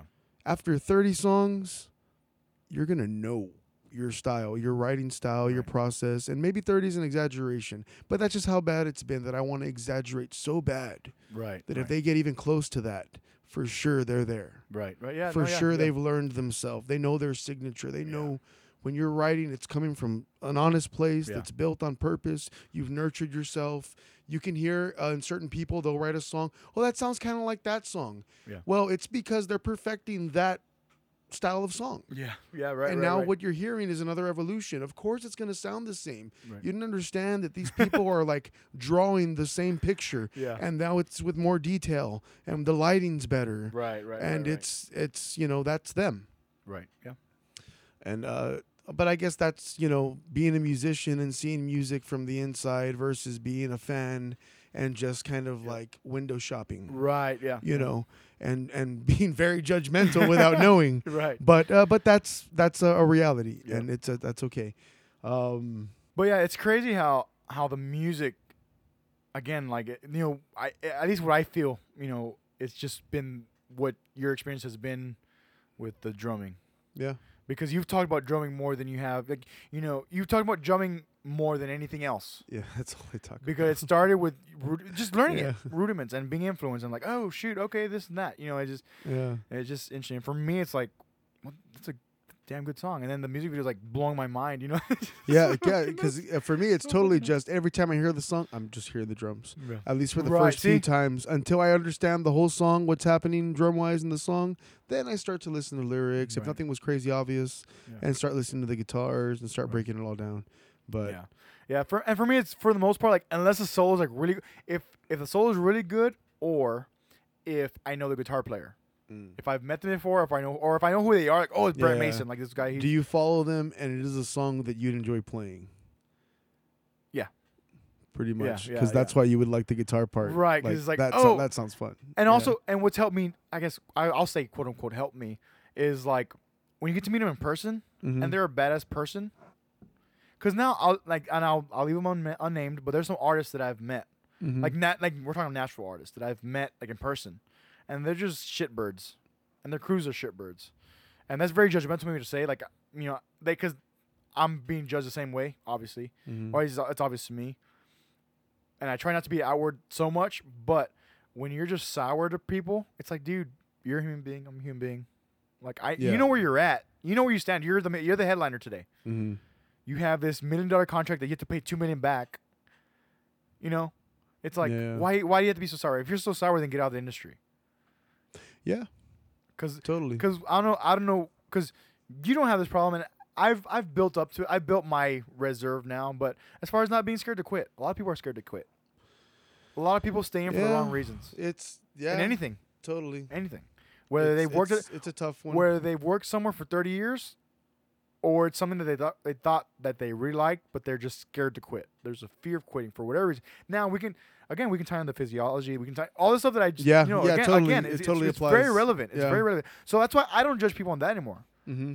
But I will tell people, like, if you're so unhappy, like, I mean, honestly, that's why I try talking in a very calm tone a lot of times. It's like, hey, there's nothing wrong with quitting. At least I feel like that's my job. Mm-hmm. There's nothing wrong with quitting. Totally.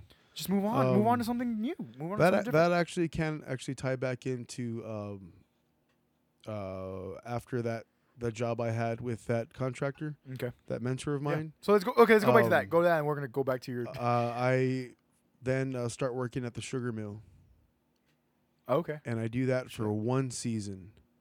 And the work ethic that I had at my last job there was more relaxed. They would tell me, hey, aquí, what was it? El trabajo no se acaba. There's more work. We're not going to be done, so Yeah. don't be in a hurry. Don't be in a rush. You're too efficient with your job and your duties, Yeah. and you're making us all look bad Mhm. because things don't work that way here. There's no incentive for that.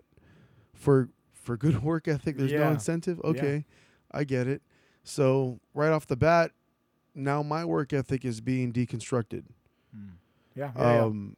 And I'm becoming very conscious of the idea that is being projected on everyone that once you're done with wherever you work, don't do anything for yourself. Don't build anything for yourself. Go home and sit in front of the TV, Yeah. get fat, whatever it is, get drunk.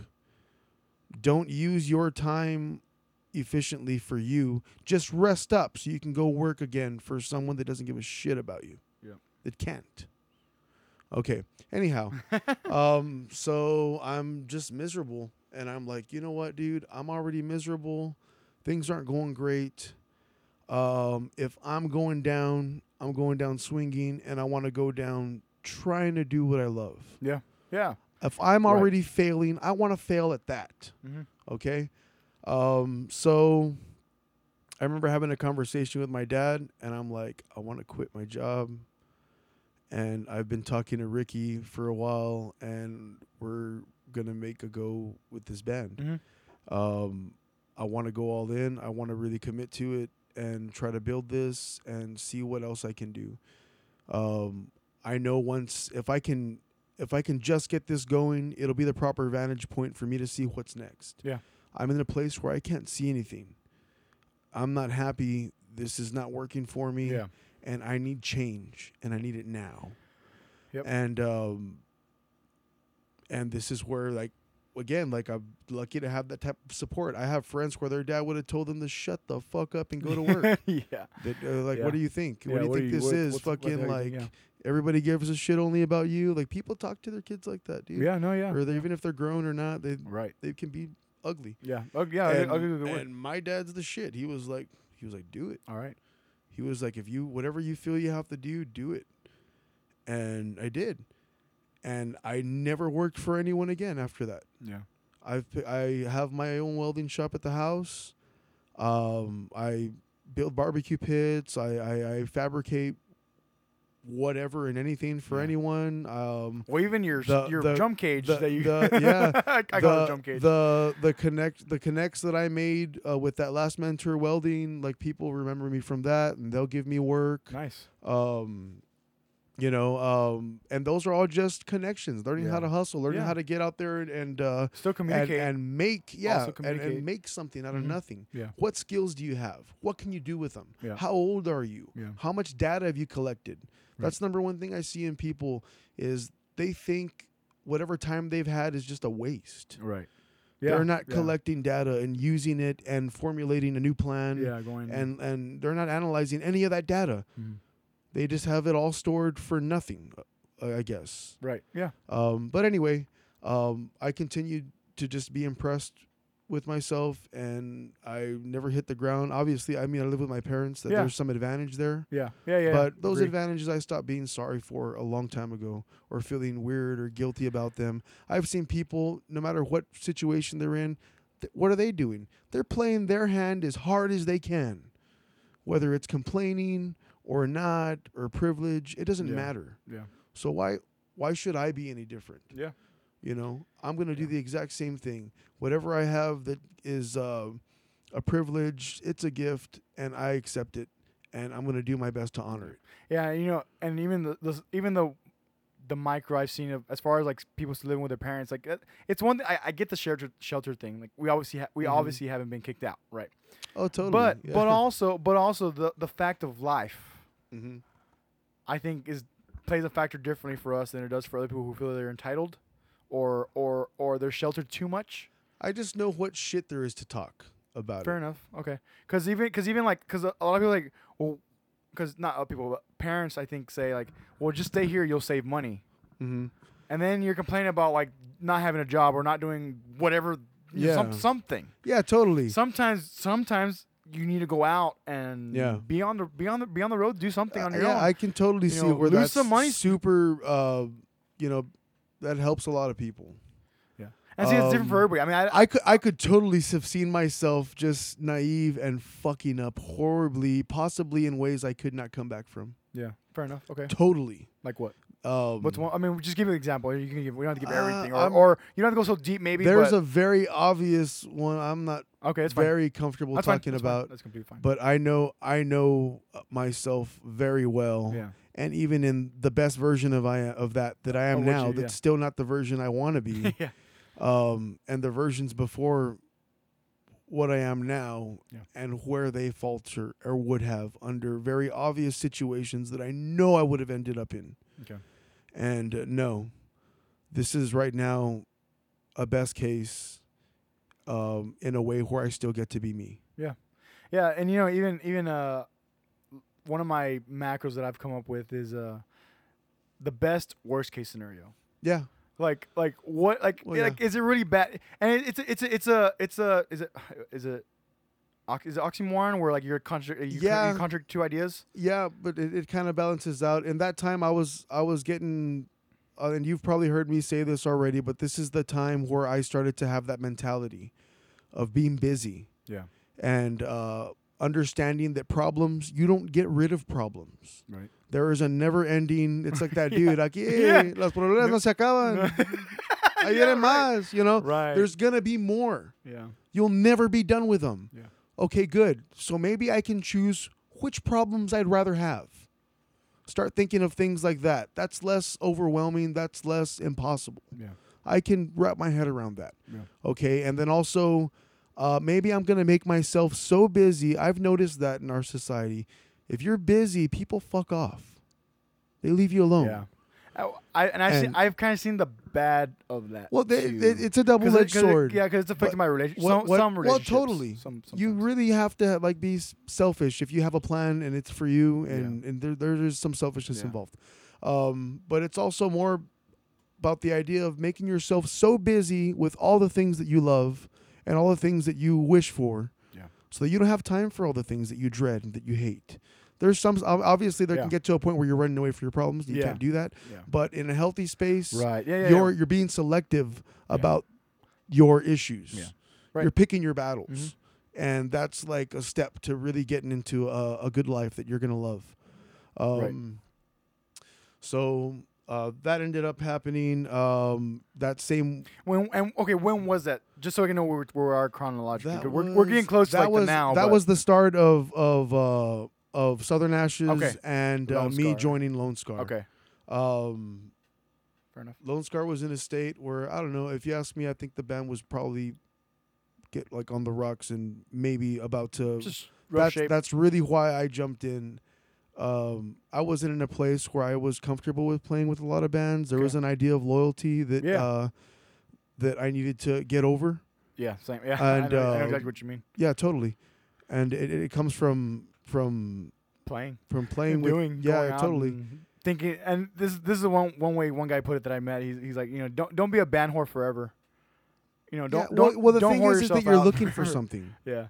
I'd like to think that we find it eventually. Right, and that was that. He just had a very like negative way of saying like Yeah, that. totally. Like he's like because he meant that like find a band that you want to be in. Totally. You want to be a project that you want to be a part lot of the of. times you have to build it. Yeah, sometimes you know, yeah, you have that. that's been my experience. And even then, like I started doing this because I thought this was my area of expertise, and it's something that I could control, for lack of a better word.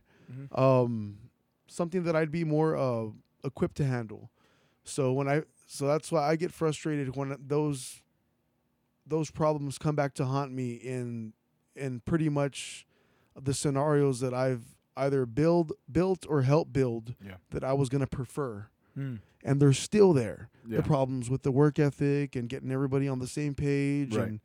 and that's tough. Yeah. But yeah, that whole time was Southern Ashes getting off the ground. Me entering Lone Scar. I think I met Mike on a Sunday. I auditioned on a Tuesday, and the following weekend I played a gig with them. I think we played Zombies in San Antonio. Okay. And from then on, everything that happened felt meant to be, and I was just picking up breadcrumbs. That's all it was. I was just pulling that thread and seeing where it would go, and it started to build and build and build. And that's kind of where, when you and I met, there was already a stagnant that was starting to grow. Yeah. The growth, Like a complacency? the growth, Like and the magic that there was in that wasn't enough anymore. Yeah. And I needed to grow and evolve into the next version of myself that can handle all of those new issues that stemmed from accomplishing whatever short-term goals I had set for myself. Some new things that set up. You know, and even those things were only taking me out and putting me in a place where I could breathe. Yeah. And I could think, and I'm not reacting anymore. I'm planning. Yeah. You know, there's more of a strategy in play, and again, it was the vantage point in which I could see what was next. You know, over what was the next goal going to be? Right. And that's kind of spirals into where I am now, because I've been totally impressed by the people I've worked with, the growth that's happened. Yeah. Even though on some days I'll still complain and say that it's not enough. Yeah. I'm still already amazed by it. And I still, it can be frustrating too, because these bands have been so lucky. Yeah. We've had so much opportunity. I've been in bands before where everybody thinks that they've been in a band where we've got everything going for us. We just didn't have the opportunity, or we didn't have the members. Yeah. Something else was wrong. And these bands have all that. They have momentum, Yeah. youth, opportunity. There are people helping us, people pushing us, people, giving us shoulders to stand on. These past few years, I've been opening for national touring acts and on both fronts and both genres. Yeah. And it's been cool. Yeah. I also know I didn't earn that. It's not the work that I would have imagined that would have gone into opening for those acts wasn't done. People were so impressed by what we were doing in an experimental stage that they were showering us with opportunity already before we even knew who we were and what we were doing as a group. Yeah. And me being probably the person in each band that have the most experience with the inner workings in the band and the way a band grows and matures, and all of these opportunities are coming before I can even say that we're a band. Yeah.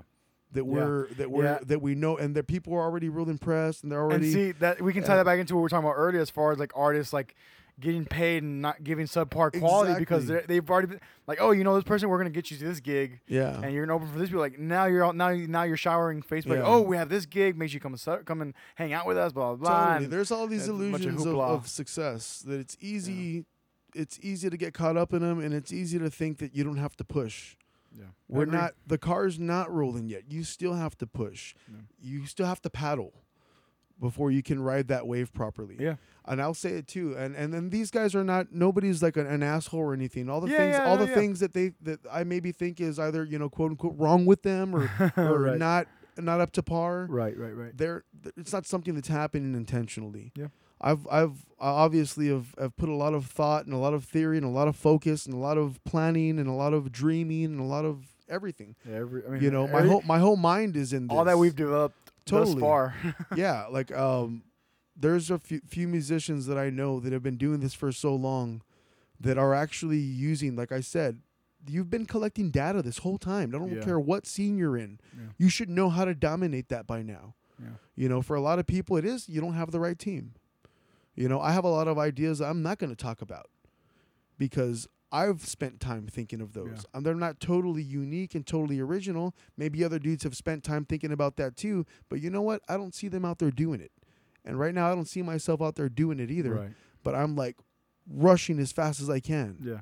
Because I do want to be that guy that did that. Right. And funny thing for me is that when I say things out loud, they don't fall through because they fail. They fall through because I said them out loud. Yeah, it's like writing in a journal. You vented it. It's like, damn it. Now, and that's why now, like, it's sometimes you lose your thunder over it, and for me, it depresses me because I'm like, now I feel like I don't even want to talk about it anymore because I'm not gonna do it. I want to do it already. Yeah. I'm trying to bully myself into that discipline where I actually do it. Yeah. So I'm there every step of the way, being like, dude, you're all talk. You already fucking said that like a bunch of times. Where is it?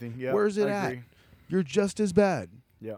Yeah, and so that's why now, like, it's very easy for me to just stop talking. Yeah, totally. I'll stop at the end. If that person leaves, or if that person says the right sentence where I don't have to respond, and it's not a direct, like, I'll leave it. Yeah. Done. That's it. Just leave it. I'll leave it alone. You'll go see me do whatever I need to do, and that's it. Yeah. Because that's what happened to me. Like, for over the past year, probably a year, not 2 years, but because especially 2 years ago, I was really like just dead centered on my health and learning about my blood and like, okay, I need to look for this. I need to work this. Okay, now how are my parents' blood? What's my blood cycle like? My family, like, okay, what am I likely to get when I get older, so I can start working on that shit now? Patterns. Oh yeah, exactly. It's all relative, right? But in the past year, it's been more of like, oh, I'm gonna do this, and then it's like, hey, Andy, did you ever do this? Like, no, I didn't do it. It's okay, but I mean, you kind of have to forgive yourself too. That's okay. Exactly. So now I'm just gonna do it, and it's like, you know what? There's only a certain amount of people. There's only a certain amount of people that can hear this. That I know it won't go fault. Yeah. I won't go default, fail, or not even fail, default and not do it. Mm-hmm. I can tell these handful of people this is what's gonna happen, and that's it. Yeah. And that's it. No one else needs to know, because no one else. And also, this is a selfish thing for me, but for me, no one else really cares. Yeah, I get that. And it's not the way you do. Because it goes back to the social media stuff where, people want their million likes, they want their 1,000 views, they want their million views. It's like, dude, unless you're monetizing, you don't need any of that bullshit. You know, like, unless you're monetizing, which you can barely do through YouTube now. You know, you're getting cents on the dollar, less than a cent on the dollar. You know, like it's like, what's the what? Yeah. And that's because for me, that's where ego comes in, right? We can talk about That's ego, what it is. And it's like, okay, so then what?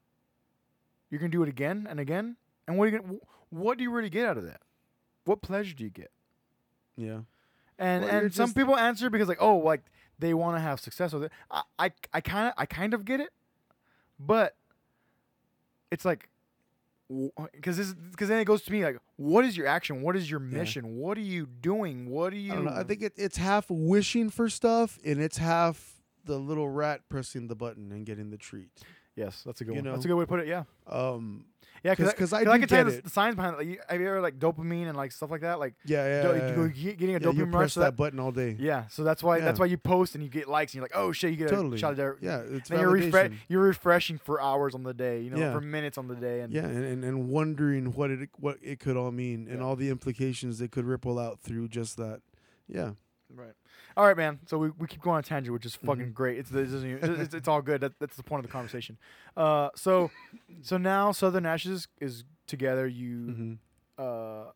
Lone Scar as well, and you guys are so. I mean, you guys are Yeah. doing well because like I told you last weekend was the fact that, you know, when I've told people like, oh yeah, he's the drummer for Lone Scar, people are like, oh really, like that's cool, like Mhm. oh, like they at least know who Lone Scar is. Well, They've that probably seen you that guys. band's name's gotten around Which a is pretty good cool. bit, and we have been all over Texas a couple times now, and I mean, even now our collaboration with Rabble Rouser, we have our own beer. Nice. I mean, that's badass. You Yeah, see what I that's mean super about cool. opportunity and all of these things that, I mean, not having them before and having them now, like I know how precious of a resource all this can be. Right. Yeah. And So what else has there been anything else in between? You know, now you're a star, you're on a roll. Now, I mean, you've briefly now already talked about like where you're at now, opening for acts. You know, gaining some traction with Lone Scar or Southern Ash. Yeah. You know, both ways. You get because. I mean, there's some type of recordings out for both bands that you guys. yeah, can find, that was people can actually find. really fucking out. sweet. Yeah. Last year, both bands released music. I'm super proud of that. You know, and that does help. I mean, it's good incentive. I like it. It gets the guys fired up. Yeah. I was like, let's chase that. Let's do more. Yeah, let's do more. know? Yeah, that's probably the biggest thing. It is pretty cool. The hard part is the quiet time, the downtime. Yeah. Because you have to filter. Well, okay, that's where I have to filter through my self talk. Mm-hmm. You know, I have to filter through. Okay, what am I talking? What am I telling myself? What am I doing? What am I? Exactly. How proactive? How active am I being? Because if I'm not being active, I'm gonna fall in a hole. And Yeah. it's not gonna be good for anybody. I also find myself asking how realistic is what I expect from the people around me, you know, and what is possible. I understand their lives. That's the reason why I do that a lot too. I dig in. I don't want to misunderstand somebody. Yeah. And create a problem Right. and expect something from them that's not rational. Yeah. Because then I'm the asshole. No matter how productive I'm trying to be. Yeah. You know, these guys have their own lives too. Yeah. Yeah. It's an interesting thing, especially having to work with the dynamic of a band. You know, and It's hard to get 5 dudes to want the same thing long enough to make it happen. long enough is the key word. Yeah. Because it happens. I've seen a lot. This is one thing that I've talked to you about this. Yeah. I've talked to other buddies in the metal scene and some of the dudes in the country scene where it's just like band trying to protect band morale, and then sometimes certain people are like ready to grind and other people aren't. And by the time that shifts back, whoever was all for it in the beginning's attitude is already destroyed. Yeah. So they need to like summon this crazy discipline Yeah. to recreate everything that they felt while it was convenient at a time that it's not convenient anymore, Mhm. because now you're the missing piece. Yeah. And you need to put your emotions aside to jump back in and strike while the iron's hot. Yeah. That's like one of the biggest things in bands I've seen, where people are just trying to keep their attitude okay. And some people aren't, and that's why their shit's a mess. Yeah. Yeah. And You it know, just doesn't- Because it's easy to see who's the problem, and it's hard to turn that back on yourself and Yeah. be like, okay, right now I'm the problem. Yeah, I Right. might be right about whatever I'm bitching about, yeah. and I've been right this whole time. Right. Because I've seen dudes turn a new leaf and start being productive, and then maybe there's leftover resentment from when they were being so shitty. Yeah. You know, and Yeah. there's all the great burns that are left over to fucking throw in their face. Yeah, all the you guilt know, that you can. And sometimes there's nowhere to put them, Mhm. and it happens, you know, and not to mention, I mean, for a lot of musicians, there's a bit of emotional commitment that's invested in the band, emotional investment, you know, so it can be very personal. Yeah. And you're gonna strike a nerve. The band Unfathom that I have. Mhm. That's the longest running commitment that I'm a part of. And it's just me and another member. And we've worked with other dudes. I mean, we're all great now. So how many pieces is that one right now? 2 people Oh, are it's in only- that band. So how's that work? How's that working? Or what do you guys? We're writing original music. Okay, you're just writing right now. You're, Yeah, you're producing and music, it's creating music. I don't want to say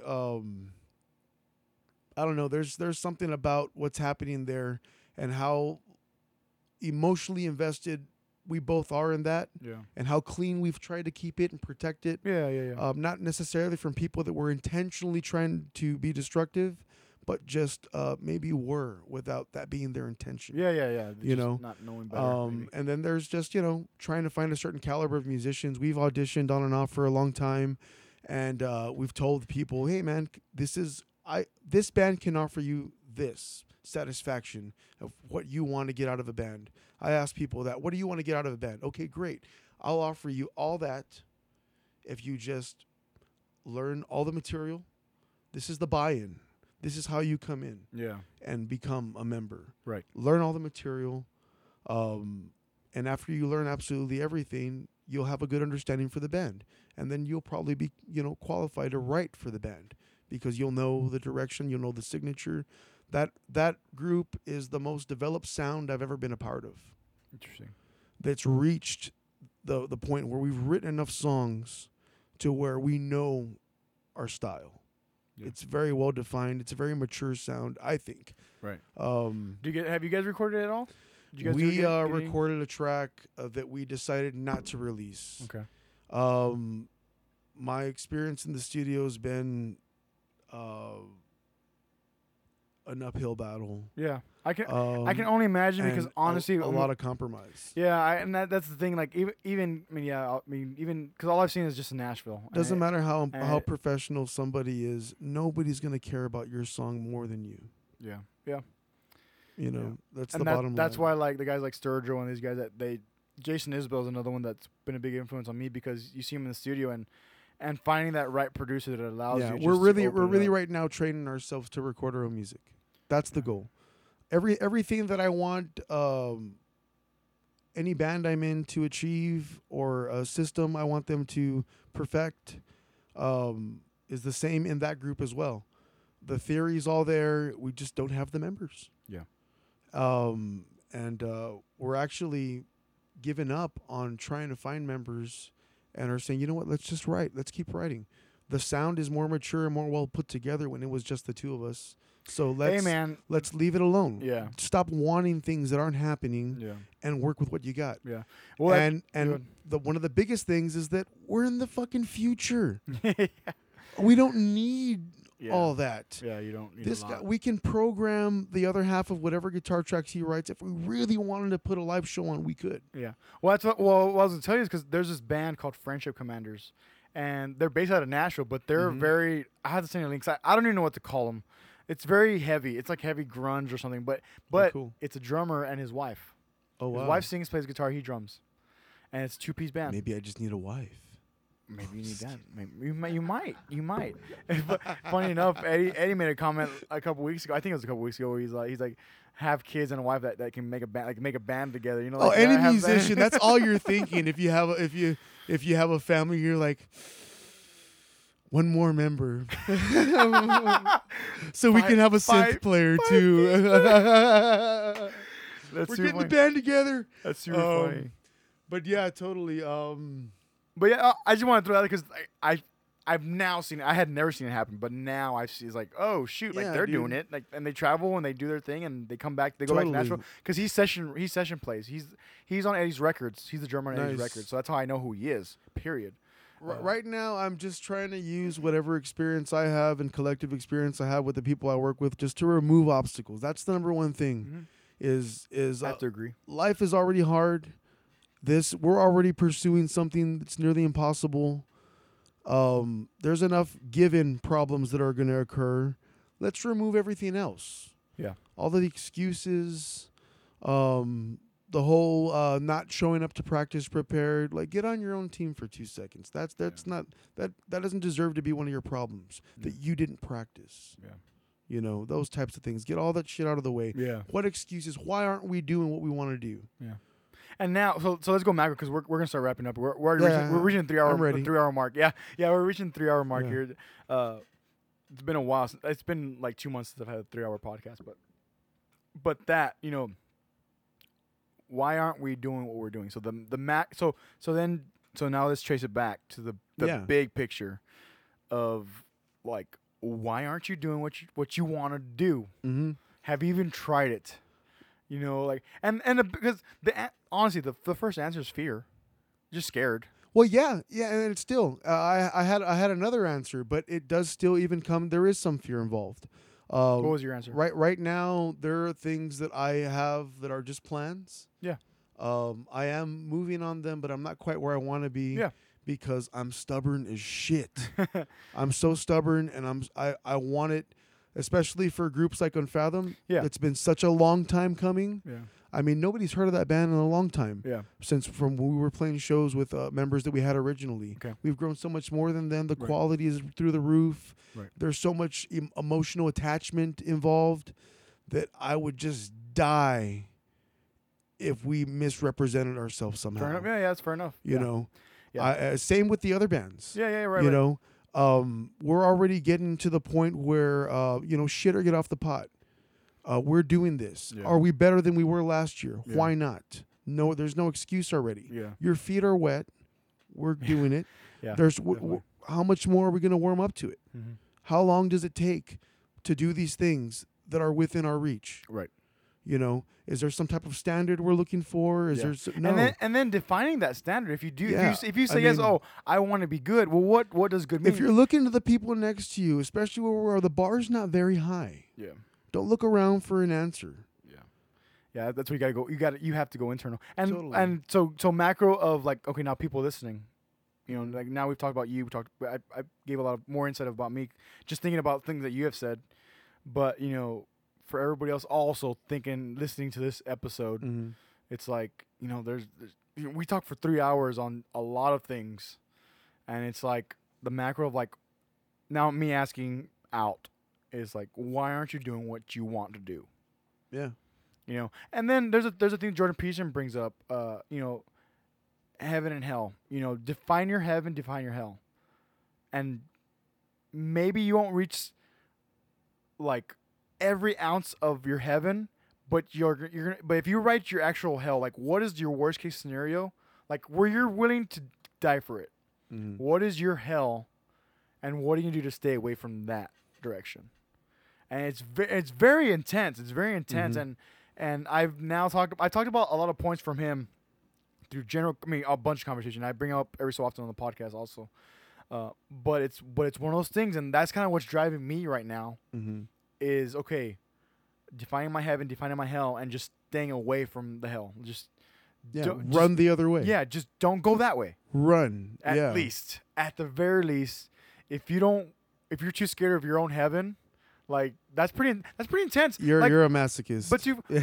But to be fair, because people maybe they're not aware. Maybe there's so many factors that we can tie in that then ties in perspective. And that's why I have the almost when someone's being an asshole, it's like, well, just be an asshole. It's fine. I can deal with you Mm-hmm. because I'm also a human being. Yeah. Because I know there's certain things that get me pissed off, and I'll beat some ass. You know, I'll beat some ass because I'm just ready to beat some ass. But anyways, well, let's just end it there because I think that's a good point as far as like, you know, why aren't you doing what you're doing? Defining your heaven, defining your hell. Yeah, and really doing it, and though. the ability to call bullshit on yourself too. Yeah. Because On yourself. you can have that perspective and then still protect your perspective. Yes. And be like, oh no, but I justify it in this way, and that's there's why. the ego. Like, no, well, wait a And minute. there's You're the ego. already It's like, it doesn't work you like already that. broke the rules on that. You know, that's not truth anymore. You Yeah. already infected it. It doesn't work. It Yeah. doesn't work. And it's so crazy. And like, you know, one day I hope, you know, for the people who, because some people do tell me like, man, like where do you get your thinking from? Blah blah. I'm like, I just hope that one day, not even the near future, but just one day, period, that people can understand this conversation. But better. This comes from I think an internal quest. This comes Right, from right, I'm not, exactly. I'm not a very well educated person by any means at all. Fair enough. Okay. All we've learned is that I'm a horrible student. By definition. I'm a horrible student, late bloomer. I think I'm incompetent in all these ways. But whatever it is that I have that anybody can see as any type of wisdom is just whatever data I've collected and whatever and used. and whatever Used. honesty I have, and looking within. Yeah, and see that's why I'm saying hopefully one day, because people have to realize you have to look 'Cause within. To me, that's divine intervention. Yeah. You know, and we have all these systems of credibility that want to cut you off from that. And even divine, that sounds very religious. But it still is, like I said, a cave wall drawing for intuition or feeding off of I don't know, the universe. You know, whatever knowledge there is for you to pick up on. I think is one of the most trustworthy sources of information any human being has, and we're trained not to trust that. Yep. Yeah. No. Yeah. And the last thing I want to bring up, because we are cutting it very close, but this book is called Power of Myth by Joseph Campbell. Mm-hmm. He's already passed away, but he wrote this book, I believe, back in the 80s. Oh wow! Definitely recommend it. It took me 3 months to read this, and I have 2 copies. I have the paperback and I have a hard Okay, hardcover cool. copy. But anyways, we're gonna wrap it up here because we're literally We're running way of out time. there. We're way out there. But anyways, JC, we're gonna definitely do this again. I'm down. Yeah. But people have your 30 years of living. I know, right? That's a trip. That's what I was gonna say when we started. I don't even know if I did say it or not. That all this stuff has just been in my head. I obsess over it all the time. You did say it last time, and it's different to hear it Saying out out loud loud. or to have somebody else kind of pull it apart. Some of it can be I also kind of like personal, and I didn't really. Not that I didn't plan on sharing. You weren't sure if you're gonna be comfortable, like something that you weren't comfortable. You just said, Yeah. like that's fine. I'm not. Yeah, gonna, you know, we'll maneuver. and I tried my best to word things in a way that I wouldn't offend anybody. Yeah. But that was just my view. 30 years, people. 4 hours of conversation. 4.5 hours of conversation. Yeah. But we'll be back soon. I'll have JC's social media again on the show notes, and we'll see you guys next week. Peace.